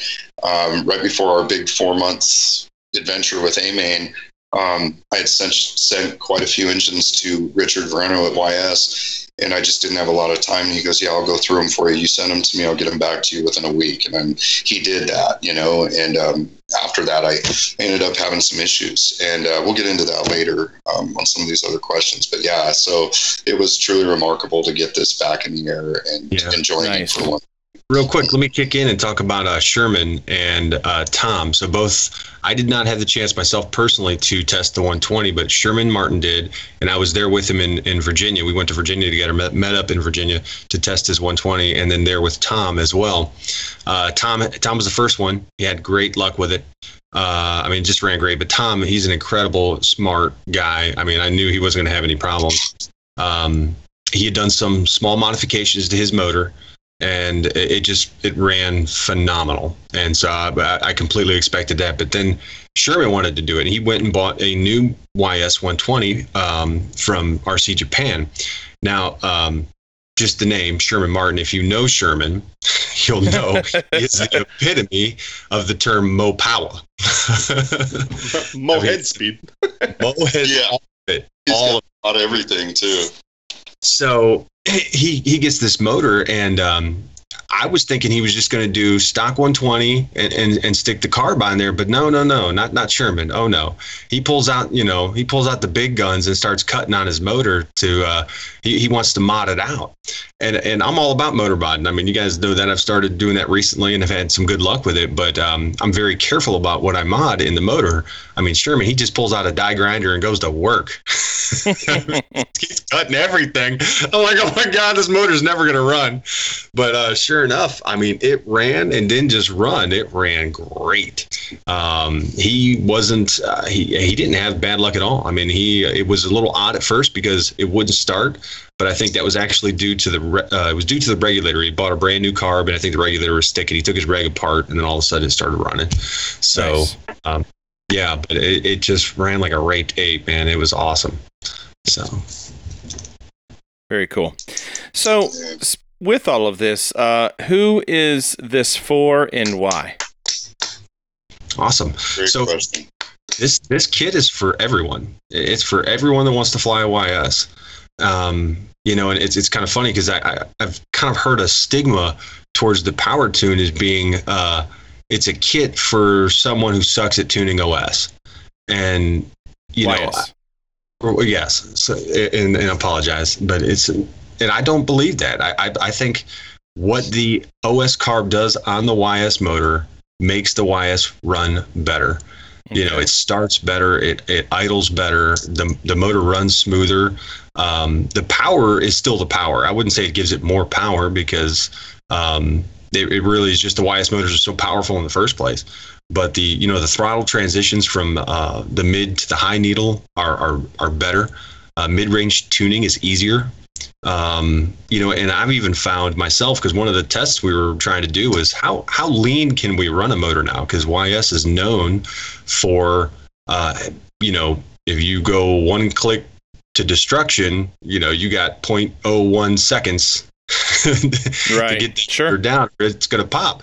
Well, I mean, I cut you off real quick and this is what I mean by these guys in their testing was absolutely freaking ridiculous. I mean, they were literally like, we're going to grenade motors today. This is what we're doing. You know what I'm saying? In their testing, I mean, that was because another one of these things was, one of the big things for me was like, look, this kit, you don't just go, here's an adapter, try it out, it's fun. Your gaskets, you need to make sure all the O-rings and everything fits tight, and you need to make sure that, how well is the height of the adapter itself versus the linkage for the helicopters that are on the market. We need to, there was all kinds of stuff that went behind it, as well as needle settings and different engines, different carburetors. I mean, I had to step in and throw that out there. I mean, these guys, they tried everything, and yeah. So go ahead with your engine blow up day. It was hilarious. So one of the tests we were running was how lean can we run the motor and how long, and we did that, and I ran whole flights lean, and the motors never popped. And I'm not saying you couldn't pop it. You probably could. But when I came down, I took the motor apart, and we found that, the ring was starting to degrade. So, yes, had to replace the ring. But it did not. The piston was fine. The head was fine. The motor was fine. And that was something that I had never yet experienced with a YS motor. As soon as the motor goes lean, you're in trouble. Right. So that was kind of interesting. So back at the question is just, I think this kit is for anyone that wants to run a YS motor and wants that OS experience with it. Yeah, I'd like to add a little bit too. There is that, I know, because just locally even, and I've had a lot of people inbox me, they're like, man, I got this YS, it was just too complicated for me. I didn't have a lot of people that were around me. I've been successful with OS engines, and do you think would this help? Could I run my YS engine again? And do you think I would be able to tune it like my OS? And I'm like, absolutely. This would definitely, this would be for you. And, I think that's the epitome of it too. This would be great for somebody, with a limited tuning experience. So it would help them. So yes, this will make it easier for those that don't know how to tune, or that have limited experience, that may have a YS that they gave up on. And then the other side of it too, for people who it's for, like, I know how to tune a YS engine, but when I came back into all this, I pulled out my YS engine, this 120, my tried and true, and pulled it out of a box. There wasn't a speck of rust on it or anything. And it would run one flight, and then it wouldn't run no matter how many times I would try to start it, playing with the regulator, this, that, and the other. I had the list of parts that Richard went through this and changed. There was some regulator stuff, all kinds of stuff he went through. I could not get this engine to run. I could not get it to run.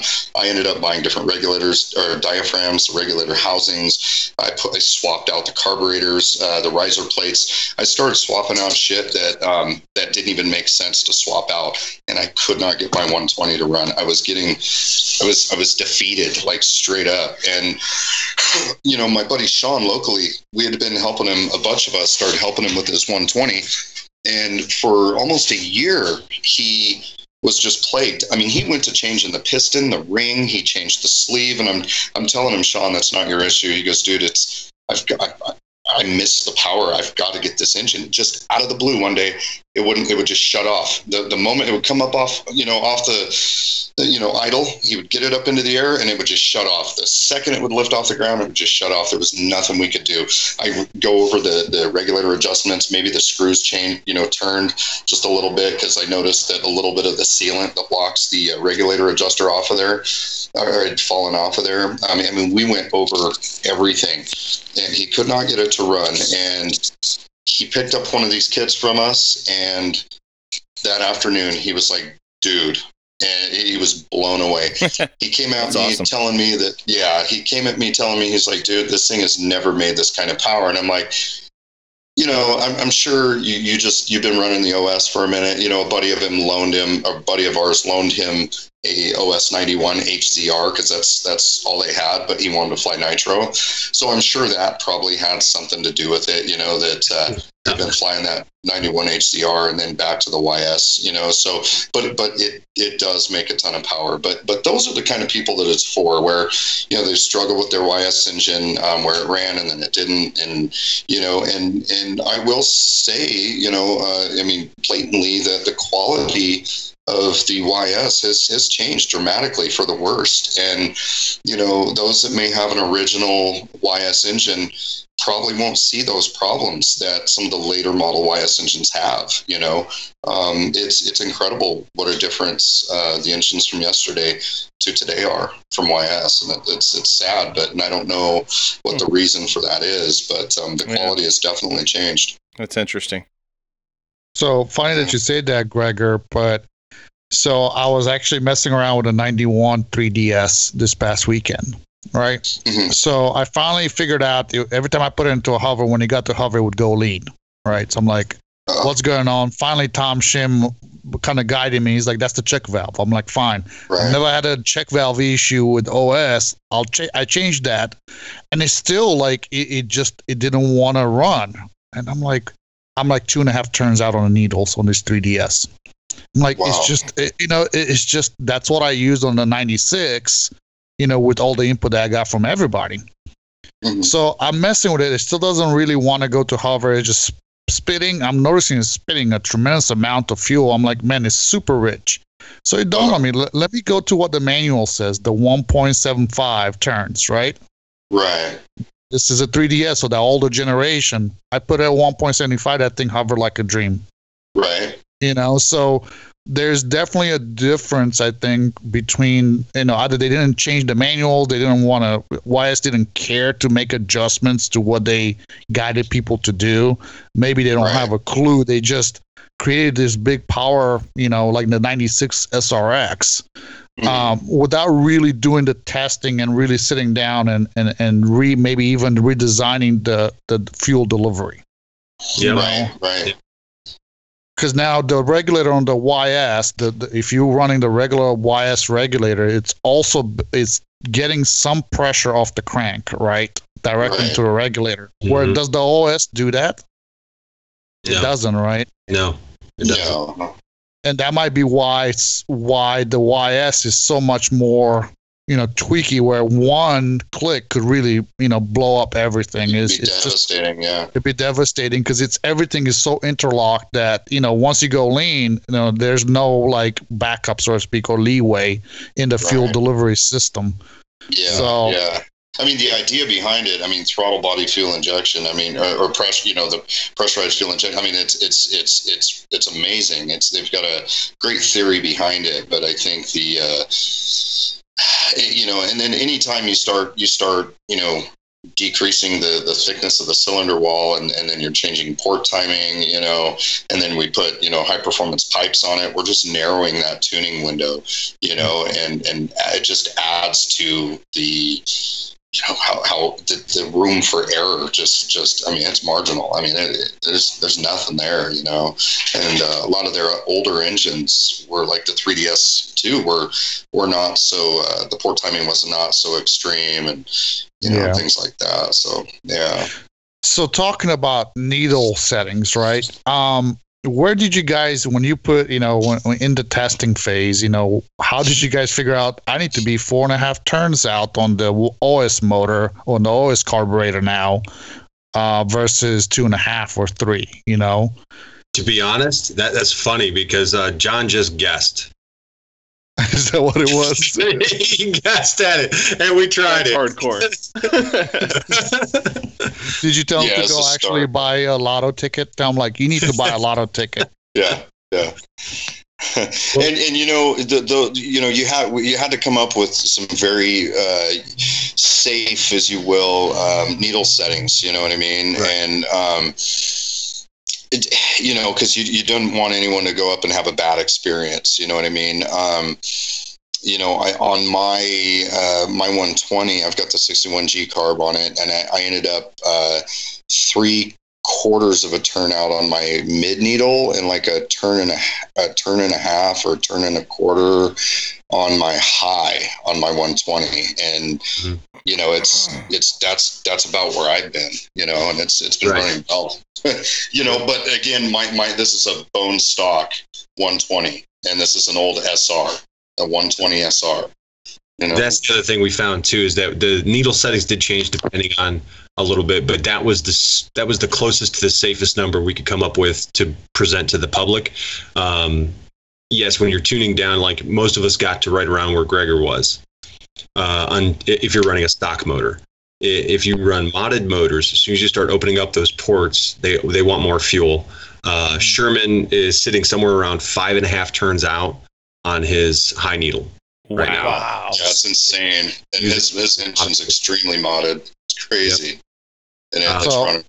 How is that affecting kind of like the fuel, the flight time? Is it a guzzler? Oh yeah, it sucks it up for sure. Absolutely. And I'm running a modded 96 that is over 4 turns out, so I'm right around 4.5 turns out myself. So yeah, it definitely does. You can go up from there, but the stock motors tend to go down. Okay. Quite a bit. Yeah, quite a bit. I mean, my buddy Sean, he's got a couple of these kits now on 2 different 120s, and he's about the same as I am. He's about a turn, a full turnout on his mid, and then about a turn and a half, turn and a quarter on his high needle. So it's very, very close to mine. You know what I mean? Those are just approximate settings. A turn and a half in 1 click or 2 clicks backward. You know what I mean? Who knows? But yeah, just approximately, and it's running awesome. And the thing that's really cool is you see the transition between the high and low needles in the air is just phenomenal. It's super fast. I'm going to try to get some video here real quick. I kept having that insulator issue. It was just irritating me. It was still flying awesome, but it just wasn't what I wanted the public to see, because that wasn't the PowaTune kit's fault. It was just the stupid insulator. But I mean, you take a look at Tom Shin's video. He's got a very good sound, speaker system that picked up that video, and I absolutely love.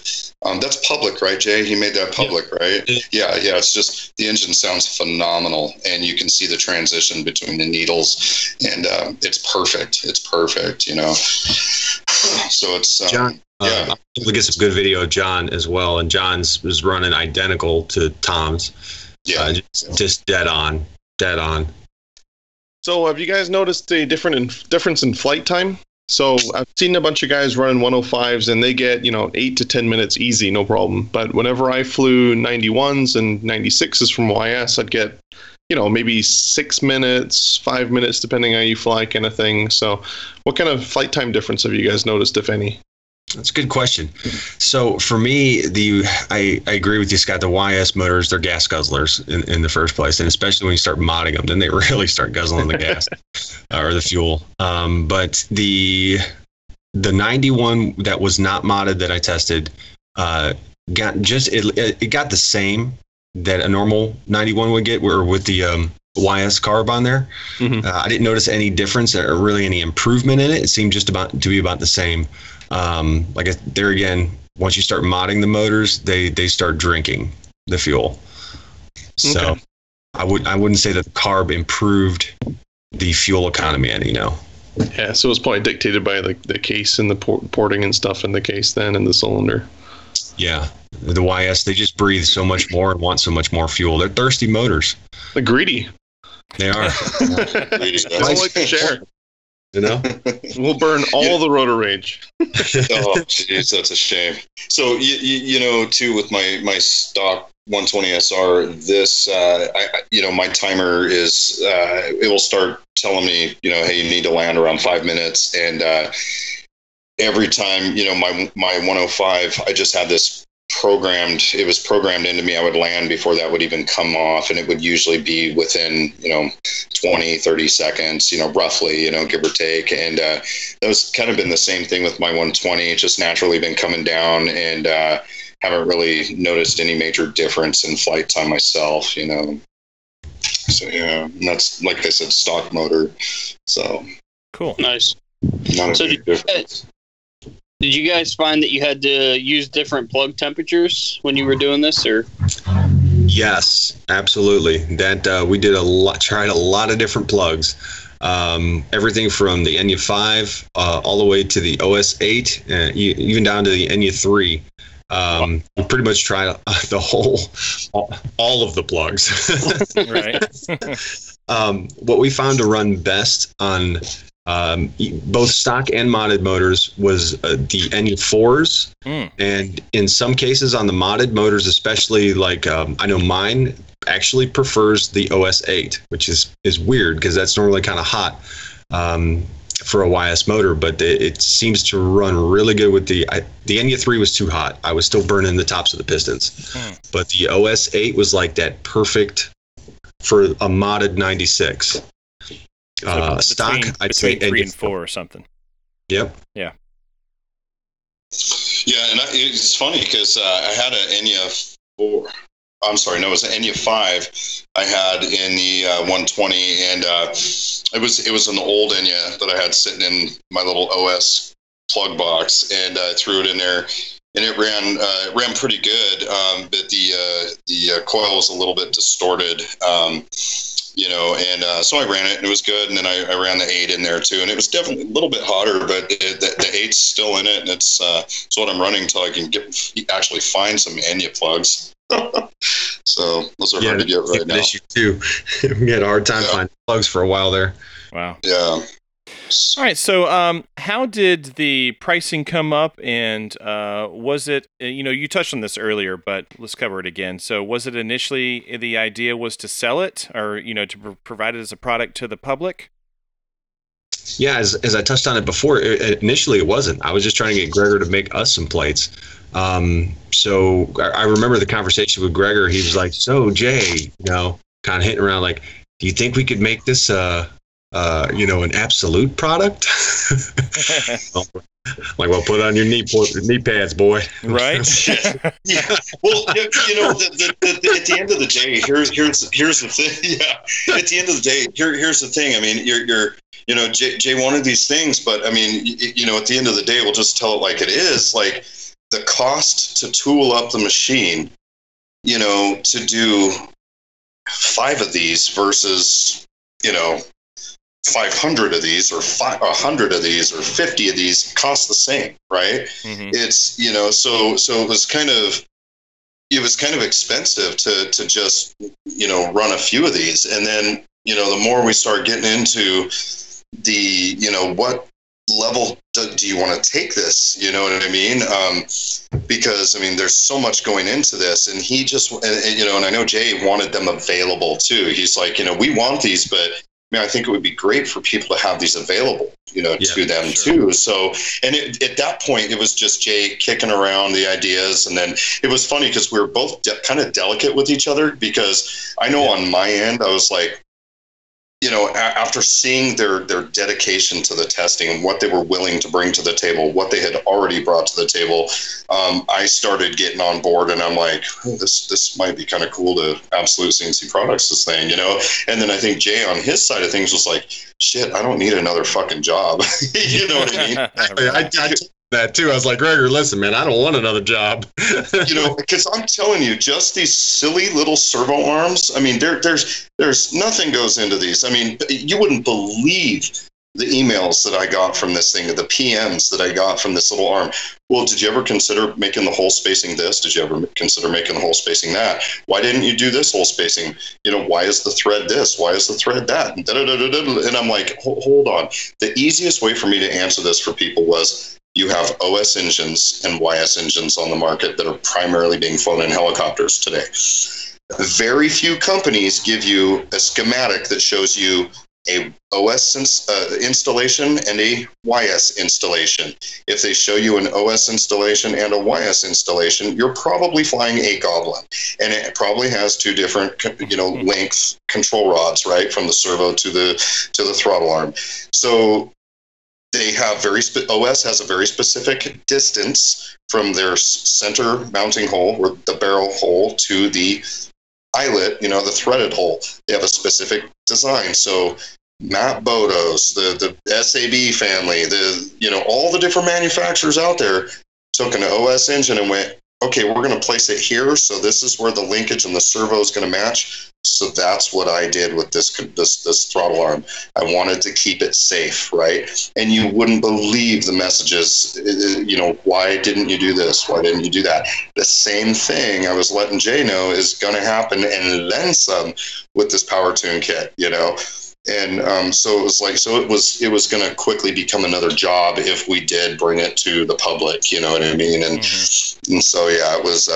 On top of that conversation with Greggor actually really spurred me to do more testing, because I thought, well, maybe if we can get a lot of these problems, tested out in the front before we ever take it to market, we'll have the answer to those questions, or be able to answer this. Something like this, it had to be with something like this, because I mean, it's let's face it, it's controversial. Bottom line, it's controversial. Sure. Mm-hmm. So, is there a manual included with this kit so people understand how to assemble it? Absolutely, yes, sir. Nice. You can find the manual. I normally send people the link. I know Sherman Martin has posted the link a few times on Facebook, but it's just a Google Doc right now. Okay.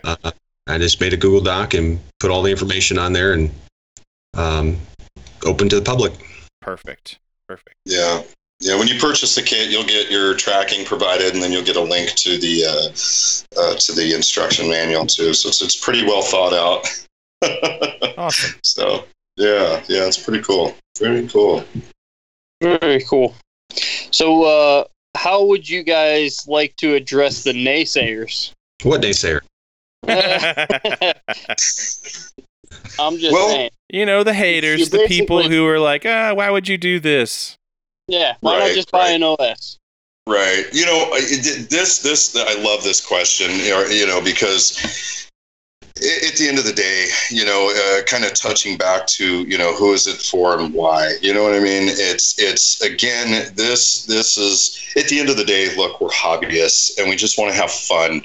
And, it's, if the more products that are available on the market to have fun with, I love that, you know what I mean? Sure. And, this, for the naysayers, the people that get on there, and I there's some people that are, that I've seen make comments that are, seriously, like the most common comment is, well, if you don't know how to tune, this is a perfect product for you. But that couldn't be further from the truth, because this product wasn't about tuning. It simply, where the biggest reason for me that I wanted to get involved with this was, even I couldn't get my 120 to run, and I had tried everything. And I'm telling you, I know what I'm doing with a YS engine, and it was quite frankly pissing me off, because it was just, I ordered regulators, diaphragms. I started pulling regulators off my old engines, and I mean, changing every seal, every gasket, and I could not get it to run. It was just super frustrating. But I had another YS engine that would run, but yet this one, it didn't matter. It just didn't matter what I did. Same with my buddy Sean. And instantly, within 20 minutes, he's flying his 120. He's been trying to get to run for a year. And he's had some very qualified people try to get it running. So, for the naysayers that say if you don't know how to tune, this is perfect for you, that's absolutely incorrect. It will help those. It will help those people that don't know how to tune. If I can kick in here, they call the YS motor the tuner's motor. Well, I mean, that could be true, but why? Why does it have to be true? When I go to the field, I really don't go to the field to tune my motor. I go to the field to fly. Sure. Right. Why can't we have a YS motor that's as reliable and runs as good as the OS 105? That everybody knows is out there, and people just go to that motor because they don't have to worry about tuning it. They can just go out and freaking fly it. But now we can go out and freaking fly with the power of a YS and the tunability of an OS and reliability of an OS. That's what this is all about. And consistency as well. Consistency, exactly. Yeah, absolutely. Yeah, absolutely. I mean, I'm sorry? So that was a great answer. Yeah, definitely. I mean, That was very- and That was very PC, Greggor. I mean, politically correct. But let's do you know what the best way to tell the naysayers to go away is? God, here we go. Is continue doing yet another conversion for a different size motor. Mm. Yeah. What do you have in mind? I like it. Where this YS60 or something like that. Yeah. I mean, 60, if you're, a one-upper, you could go 60. But like Kevin, he's a one-upper over the OS55, so he's saying YS56. Yeah, but Gotcha. Kevin also still owns a heli from 2001. Yeah. 2008, Mike. Sorry. So do you guys, can you give us a little bit of a, foreshadowing of YS56 and YS60 mods? I will say that Greggor and I have been talking about it, and I've been and I have been pushing that with him and said, Greggor, I got 2 YS60 motors on the way, buddy. So we need to be talking about these plates. Nice. Cool. Yeah, I just don't see the I just don't see the negative side of it. I think originally in terms of production run, to get something going, we'll probably start out something a little small, but I don't think that it's I think I would be silly. Jay would be silly not to do it. I think it's fun. Hey, the more cool stuff out there, the better. Yeah, absolutely. Anything that can continue the hobby to grow, I think would be awesome. And Jay didn't have to twist my arm too much. Well, you touched on something that definitely resonated, where it was doing these kinds of things is fun. It's our hobby. And to have, multiple hobbies within our hobby of doing these plates and making things you could say better, is always welcome, in my opinion. I think that, it's a good time. And we certainly appreciate you guys very much for taking the time to do this. And I know it's not about the money. It's just simply about bringing something to market that, everyone can have fun with. And so we certainly appreciate you guys for that. Right. Thank you. Appreciate that. And me being an OS guy, I got to say, when you get a couple Nitro nerds cooped up from COVID-19, there's some pretty cool stuff that comes out of that. Right.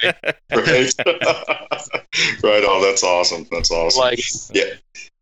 It was a fun little project, that's for sure. And it's there's going to be more to come. There's some interesting stuff that we've been talking and coming up with, and I think the relationship that we built just with this one product, it's awesome. I've been it's restored a lot of broken things inside of me to just have fun again with this, and keep an eye out. There's going to be some more stuff. We're between work and between some of the local jobs that we do.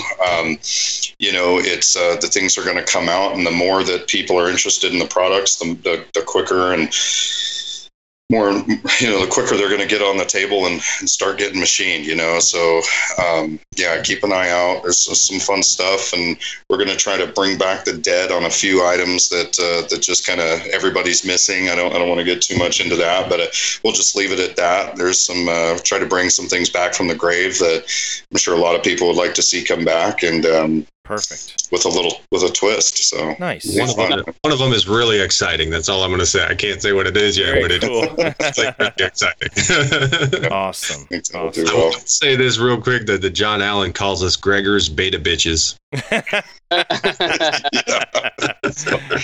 That's awesome, man. That's That's awesome. fun. That's fun. Yeah, Well, very cool. yeah. Is there anything? Well, actually, I tell you what, Greggor, why don't you give us the link to your Absolute CNC? What you got? To the website? Yeah. Yeah, about that. So soon. How about that? Okay, perfect. So right now, you can purchase things through Facebook. Then is that what I'm gathering? Absolutely. And I apologize. we were literally a week away from launching the site, and my guy, it was great because my guy is, he's one of my best friends, and he is phenomenal with designing websites and stuff, and he's had a lot on his plate, but he also was a little bit apprehensive on a few different things. And then I baited him on a three-way call with Jay one evening, and Jay put a lot of pressure on him because Jay's not too much of he's not a slouch when it comes to websites, and kind of inspired my guy. But we were so to where he's been now pushing me like, hey, hurry up, we need to get this, let me turn this on. And the biggest thing is, with our business, we're not, it's not just about, the absolute CNC, the RC side of it is, it's the fun side of the business. But at the end of the day, absolute CNC products is, that's putting food on our table as well as my job. And there's a few things we kind of decided, okay, which way do we want to, how with the business is, are we going LLC? Are we doing this? Are we doing that? And with some more research, our plans kind of veered a little bit, so our paperwork's changed, and my wife is she's paused me for a minute. We were literally a week away from having some forms turned in and everything ready to go, so it's a little bit longer. I'm hoping we can it's going to cost us a little bit more than what we had planned, and so we're just trying to make the right decision, if you know what I mean. So nice. Yeah. Very so cool. Otherwise we'd be up and running, man. Well, Jay, I know you do have a link to purchase it through Google somehow. Yeah. So we'll go ahead and provide that in the show notes, and Okay. In that way we can make sure that everyone has access to it. If you would like to purchase this for your YS 91 or 120 sized motors, 96 as well, then please head on over, to Jay's link down in the show notes, and we'll provide that for you so that you can get yours on order today. And how much is that total to get into somebody's hands, this adapter plate? Sure. The kit is $65 right now, and then it's $8 to ship anywhere in the U.S. If you're shipping overseas, I think it's what is it, $30 to ship overseas right now? 38 right now. Yeah. Yeah, so it's the pricing's a little bit high, but the reason that we're doing this is because the time it takes to research how much it's going to cost to ship it internationally to Taiwan versus the UK. I mean, we've shipped these to France, UK, Taiwan. I mean, all over the place, and already. And yeah, it's been incredible. And some very big names have wanted to get their hands on these like yesterday. It was amazing. And so, well, yeah, Rob.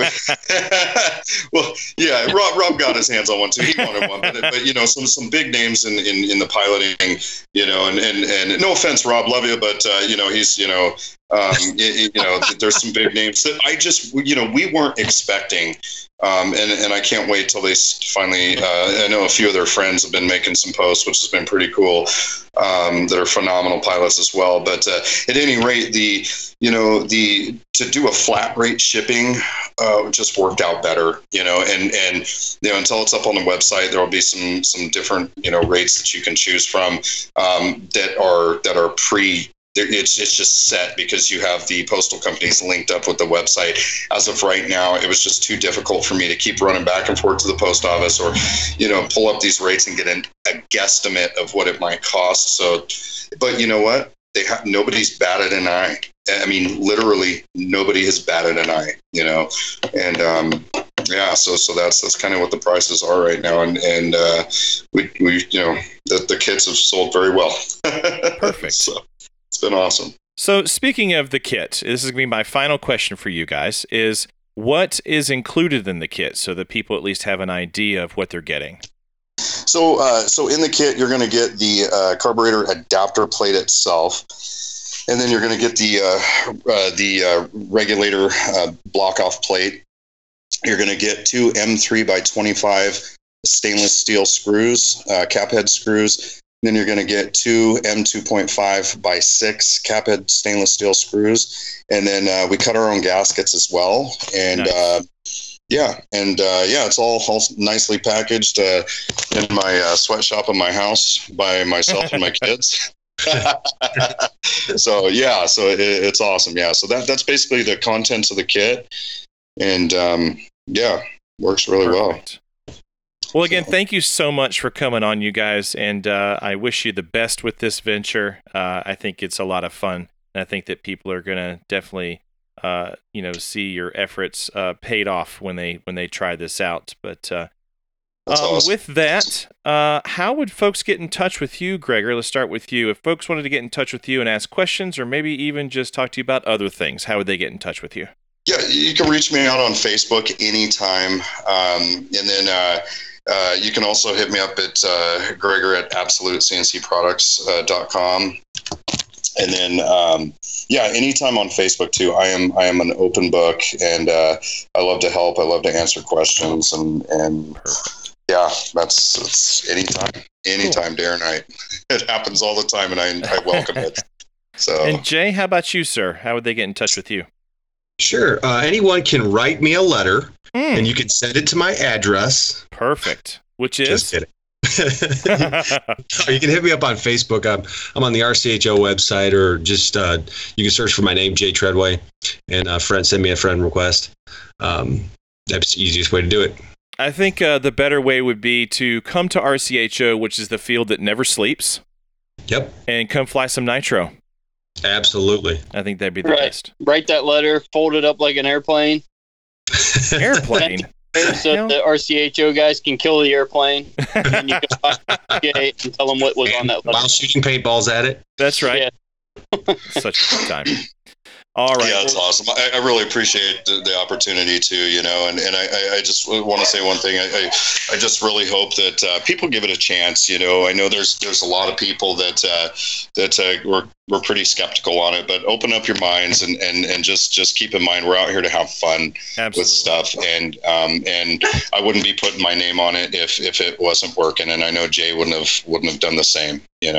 Awesome. So Absolutely. Well, gentlemen, thank you so much for coming on this evening. We certainly do appreciate it. And, hope to see you guys soon. That's awesome. PowaTune. Thanks for the opportunity. Thanks, All guys. Oh, baby. Absolute I got magic. one last question though. If Go you ahead. guys put your name on it, which one's Powa and which one's Tun? Jay's Powa. Jay's Powa. Num to Greggor. No. Nice. It's funny. Very cool. All right, guys. Take care. You too. We'll see you. All right. Wow, pretty cool, huh? The PowaTune kit. What do you guys think? More power, baby. More power, baby. I think so. Makes me want to try it on my 3DS, actually. Yeah, Just to I'm see. glad to see people still motivated enough to play around like that. You know what I mean? That's pretty cool. Absolutely. Yeah. Yeah, because Scott, even you do stuff too. You've modded motors and whatever else. So Nothing this extreme. no. Well, Kevin, you've modded them as well. Just in a different way. Kevin melts the pistons out of them. Mm-hmm. You mod them in your own special way. I always yep. The ring's easier to change when it's liquid. We call that. It just all falls out. It's shaking out the exhaust port after the flight. Yeah, we call that a nuclear mod. Yeah. Yeah. Now it's definitely awesome that even now, as we see some things going out of business, slowing down, there's people willing to go on a limb and try something different and figure out a solution to the problems we have with some of these nitro motors. That's Absolutely. definitely awesome. Absolutely. So pretty cool. I might have to give this a try. Of course, if they do a mod for the 56 or even the 60, to see the 60 work better than it currently does, which I don't want to speak negatively, but we do know that you do have to run those a bit richer. I'm wondering if the 55 carb would make a difference, just like on the 120. Right. So- Kevin would like to at least get through half his tank of fuel. I would love to get through half a tank. That would be amazing. So, Jesus. yeah. All right, you guys ready to get out of here? Let's wrap it up. Let's wrap it up. Do this All right. thing. If you guys would like to get in touch with us here at the Heliheads Show, you could email us at theheliheadsshow@gmail.com. If you have show ideas or want to be a average Joe or whatever you got, questions, tell us we're doing poorly, whatever. It's cool. Let us know. Suggestions on the full school. Yeah, there you go. That'd be good Yeah. too. Yeah, let us know. So, Mike, how else can they follow us? You can also like our Facebook page and follow and subscribe to us on Podbean or iTunes. Perfect. All right, huge shout out to the other Heli podcasts and video personalities in our hobby. And of course, with much regret, Triple Tree here in Woodruff, South Carolina, has foregone all the events for the rest of the year. So kind of sad, but considering. Hex got axed. Yeah, Scott's going to quit now. He's Yeah, I'm done. Yeah. Rage quit. I was really thinking about going this year. Yeah, it would have been fun. It would have been fun. But we're going to change things up just a tad this episode, and I think from now on. But we would like to recognize somebody in our hobby, and this episode's Helihead Award goes to Mr. Tom Shin. Daniel, please elaborate. Man, I'm just thankful to have Tom Shin being such a I don't want to say a nitro expert, but a very well educated on the nitro tuning and everything that goes into a nitro helicopter, because he was able, over a Facebook Messenger and me explaining to him in words, in writing, what that motor was doing, he was able to troubleshoot what the issue I was having, which was a check valve on a YS91. Yep. So thank you for having you in our hobby. I think you're a wealth of knowledge when it comes to nitro motors, and I can't wait to see you in the next event. Yeah. Bottles up, everybody. That Thank is you, really Tom. impressive, though. Like, I've heard of people tuning by ear. This dude tunes by text. It was just straight up. What is it doing? Explain to me what is it doing. I said it's fine, it's rich until it goes to mid stick. When it goes to mid stick, it goes super lean, like you pinch the pipe. He said, "Oh, that's the classic check valve issue. Change your Nice. check valve." I'm like, boom. There you go. Very cool. Yeah. To solve your nitro issues, please dial 1-800-TEXT Helen Keller helper, Tom Shin. Helen Keller hotline. Right. Yep. Don't So. Dial up. What'd you say, Mike? I said, if you don't like your piston anymore, dial up Gucci. There you Yep. go. I'll Right. nuke it. Yep, So- it'll The, get nasty for you. So Helihead of the week, right? Yep, That's what we're going with for this section. that's right. Tom Shin. All right. I like it. You're the man. All right. Very cool. Let's head into some parting words. Gucci, what you got? Changed it up. I got hashtag YSPower. Did you like that? And hashtag 55 Nitro 2020. Since Mike gave me a hard time for the engine size last time. Nice. So Well, I'm going to give you a hard time again because you can't start with YS Power and then have the next hashtag be 55. That's true. There's a fair point what do you there. mean? It's got to be 56 or 60. Listen, I am an equal opportunity when it comes to to any kind of nitro motors. Because right now, we technically only have two, right, for helis. Let's be honest about that. That's all we have. Oh, it's 55. Oh, sorry.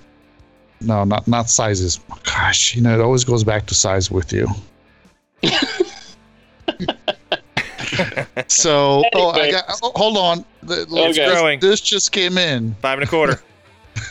Hashtag nitro or notro. Whoever put that in there, I don't know what it means, but I'm sticking to it. Oh, boy. All right, I got hashtag get your ass out and fly. And, of course, hashtag equipo esfínter. Hey, Mike, I got a question. Yes. What's older, the flybar heli that Kevin has, or your hashtag get your ass out and fly? Doesn't matter. Doesn't matter. They're both cool. No, both cool. Well, one's cool, one's old. Oh gosh. Oh man. And I got hashtag want a tandem. No. And No. no, please no. Read that again. And yeah, hashtag. It's wanna trandom. Oh, I can't read. Yeah. So hooked on phonics worked for me. Want a trandom? Who snuck that R in there? I didn't see that. Oh gosh, wanna trandom. I love it. And then of course, bottles up. That's for Facebook. All right. And of course, I've got from our boy K-Dub, send it till you end it. Of course, I will go with, you know what? I can't do this one anymore because I'm not doing that. I was charging on the new case, which I forgot to mention, and I did not pop breakers. So, I mean, were you really pushing, or you kind of just, going out for a slight walk? Perfect, fixed. there we go, fixed. Hashtag save them breakers. And of course, as always, I am too old for hold. And you can't make it through a week without being sloppy in the rear. Hey, thank you so much for listening. This has been episode number 24 with Greggor and Jay talking PowaTune. And we'll catch you guys next time with Belted in the rear. See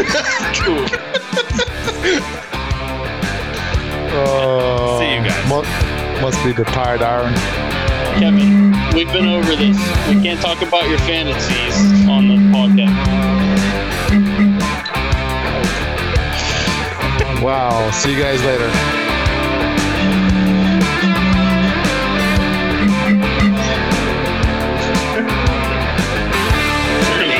Get ass in it.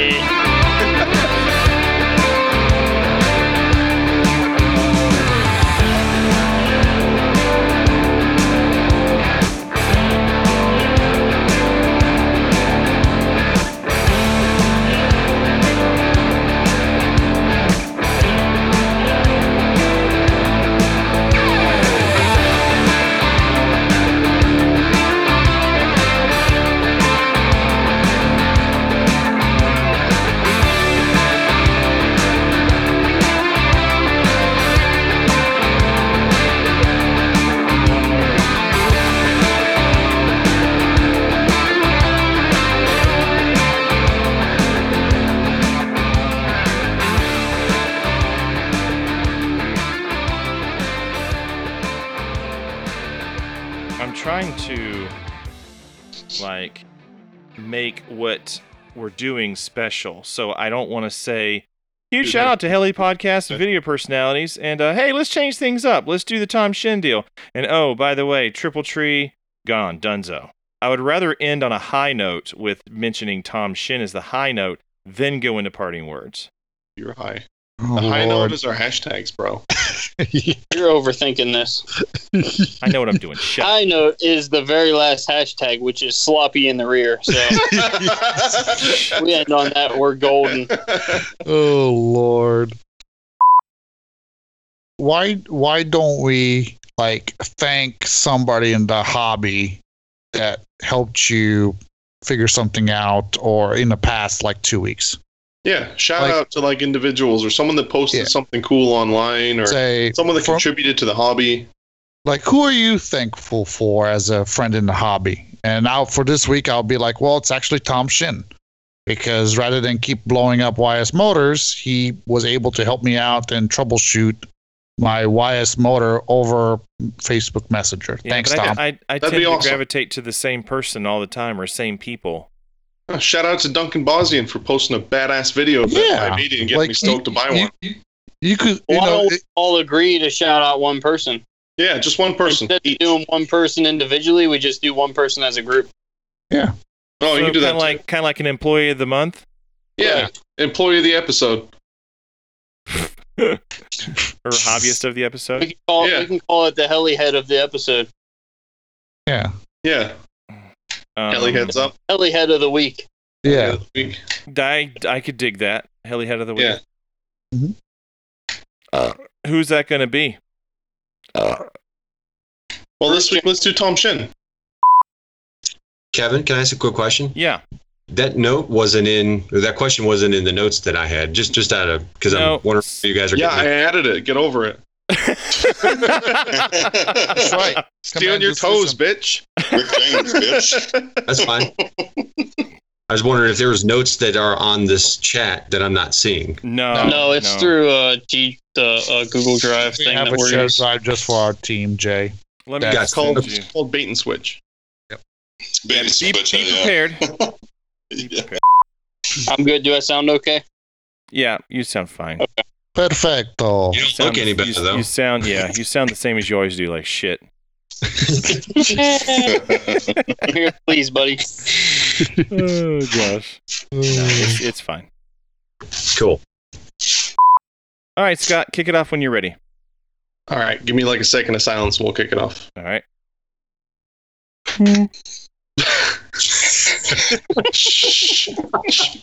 Serious. No! What the fuck? You guys do this shit to me all the time when we start the show, so fuck off. All right, okay, serious face. All right, you guys ready? Next level. We've been ready. I but, forget yeah, go ahead. how we ended the thing last time. Just like this. Just like this. Flop in the rear. All right, shut up. Here we go. We should all play our bottles at the end of the show. That's fine. We'll catch you guys next time. All right, cool. Here we go. Shut up. Okay. Yeah, I totally thought I was on mute when I burped too. I was like, that was rude as shit. Kevin was ready to I like looked at my karate screen chop and the you. microphone was white. Like if one screen, the Skype screen, the microphone's white when it's hot and has a line through it when it's not. And then on the other screen that the iPhone uses, it like overrides the Skype screen for some reason when I hit my screen close thing. And it's complete opposite. So I was like, oh, okay, well, it's muted. But you're like, oh, nice. I might be able to cut it out. We'll see. Hopefully. All right. No, I was not about to kill you. I don't really care. At this point, we've talked about limp dick, ED, fucking iron, tired. I mean, we pretty much put it out there. Limp dicks. Short in your dick, hand. 5 1/4. I'll be right back. That's my favorite episode. Oh, I'm here. Awesome. Oh, sorry. My man, Jay. Sounds like pooping. Yeah. I was just looking at a picture of Scott Graham rubbing one out. Oh, God. Oh, You, huh? Trying to keep his iron hot. Jay, are you going to Urcha? nah, they're just for pussies.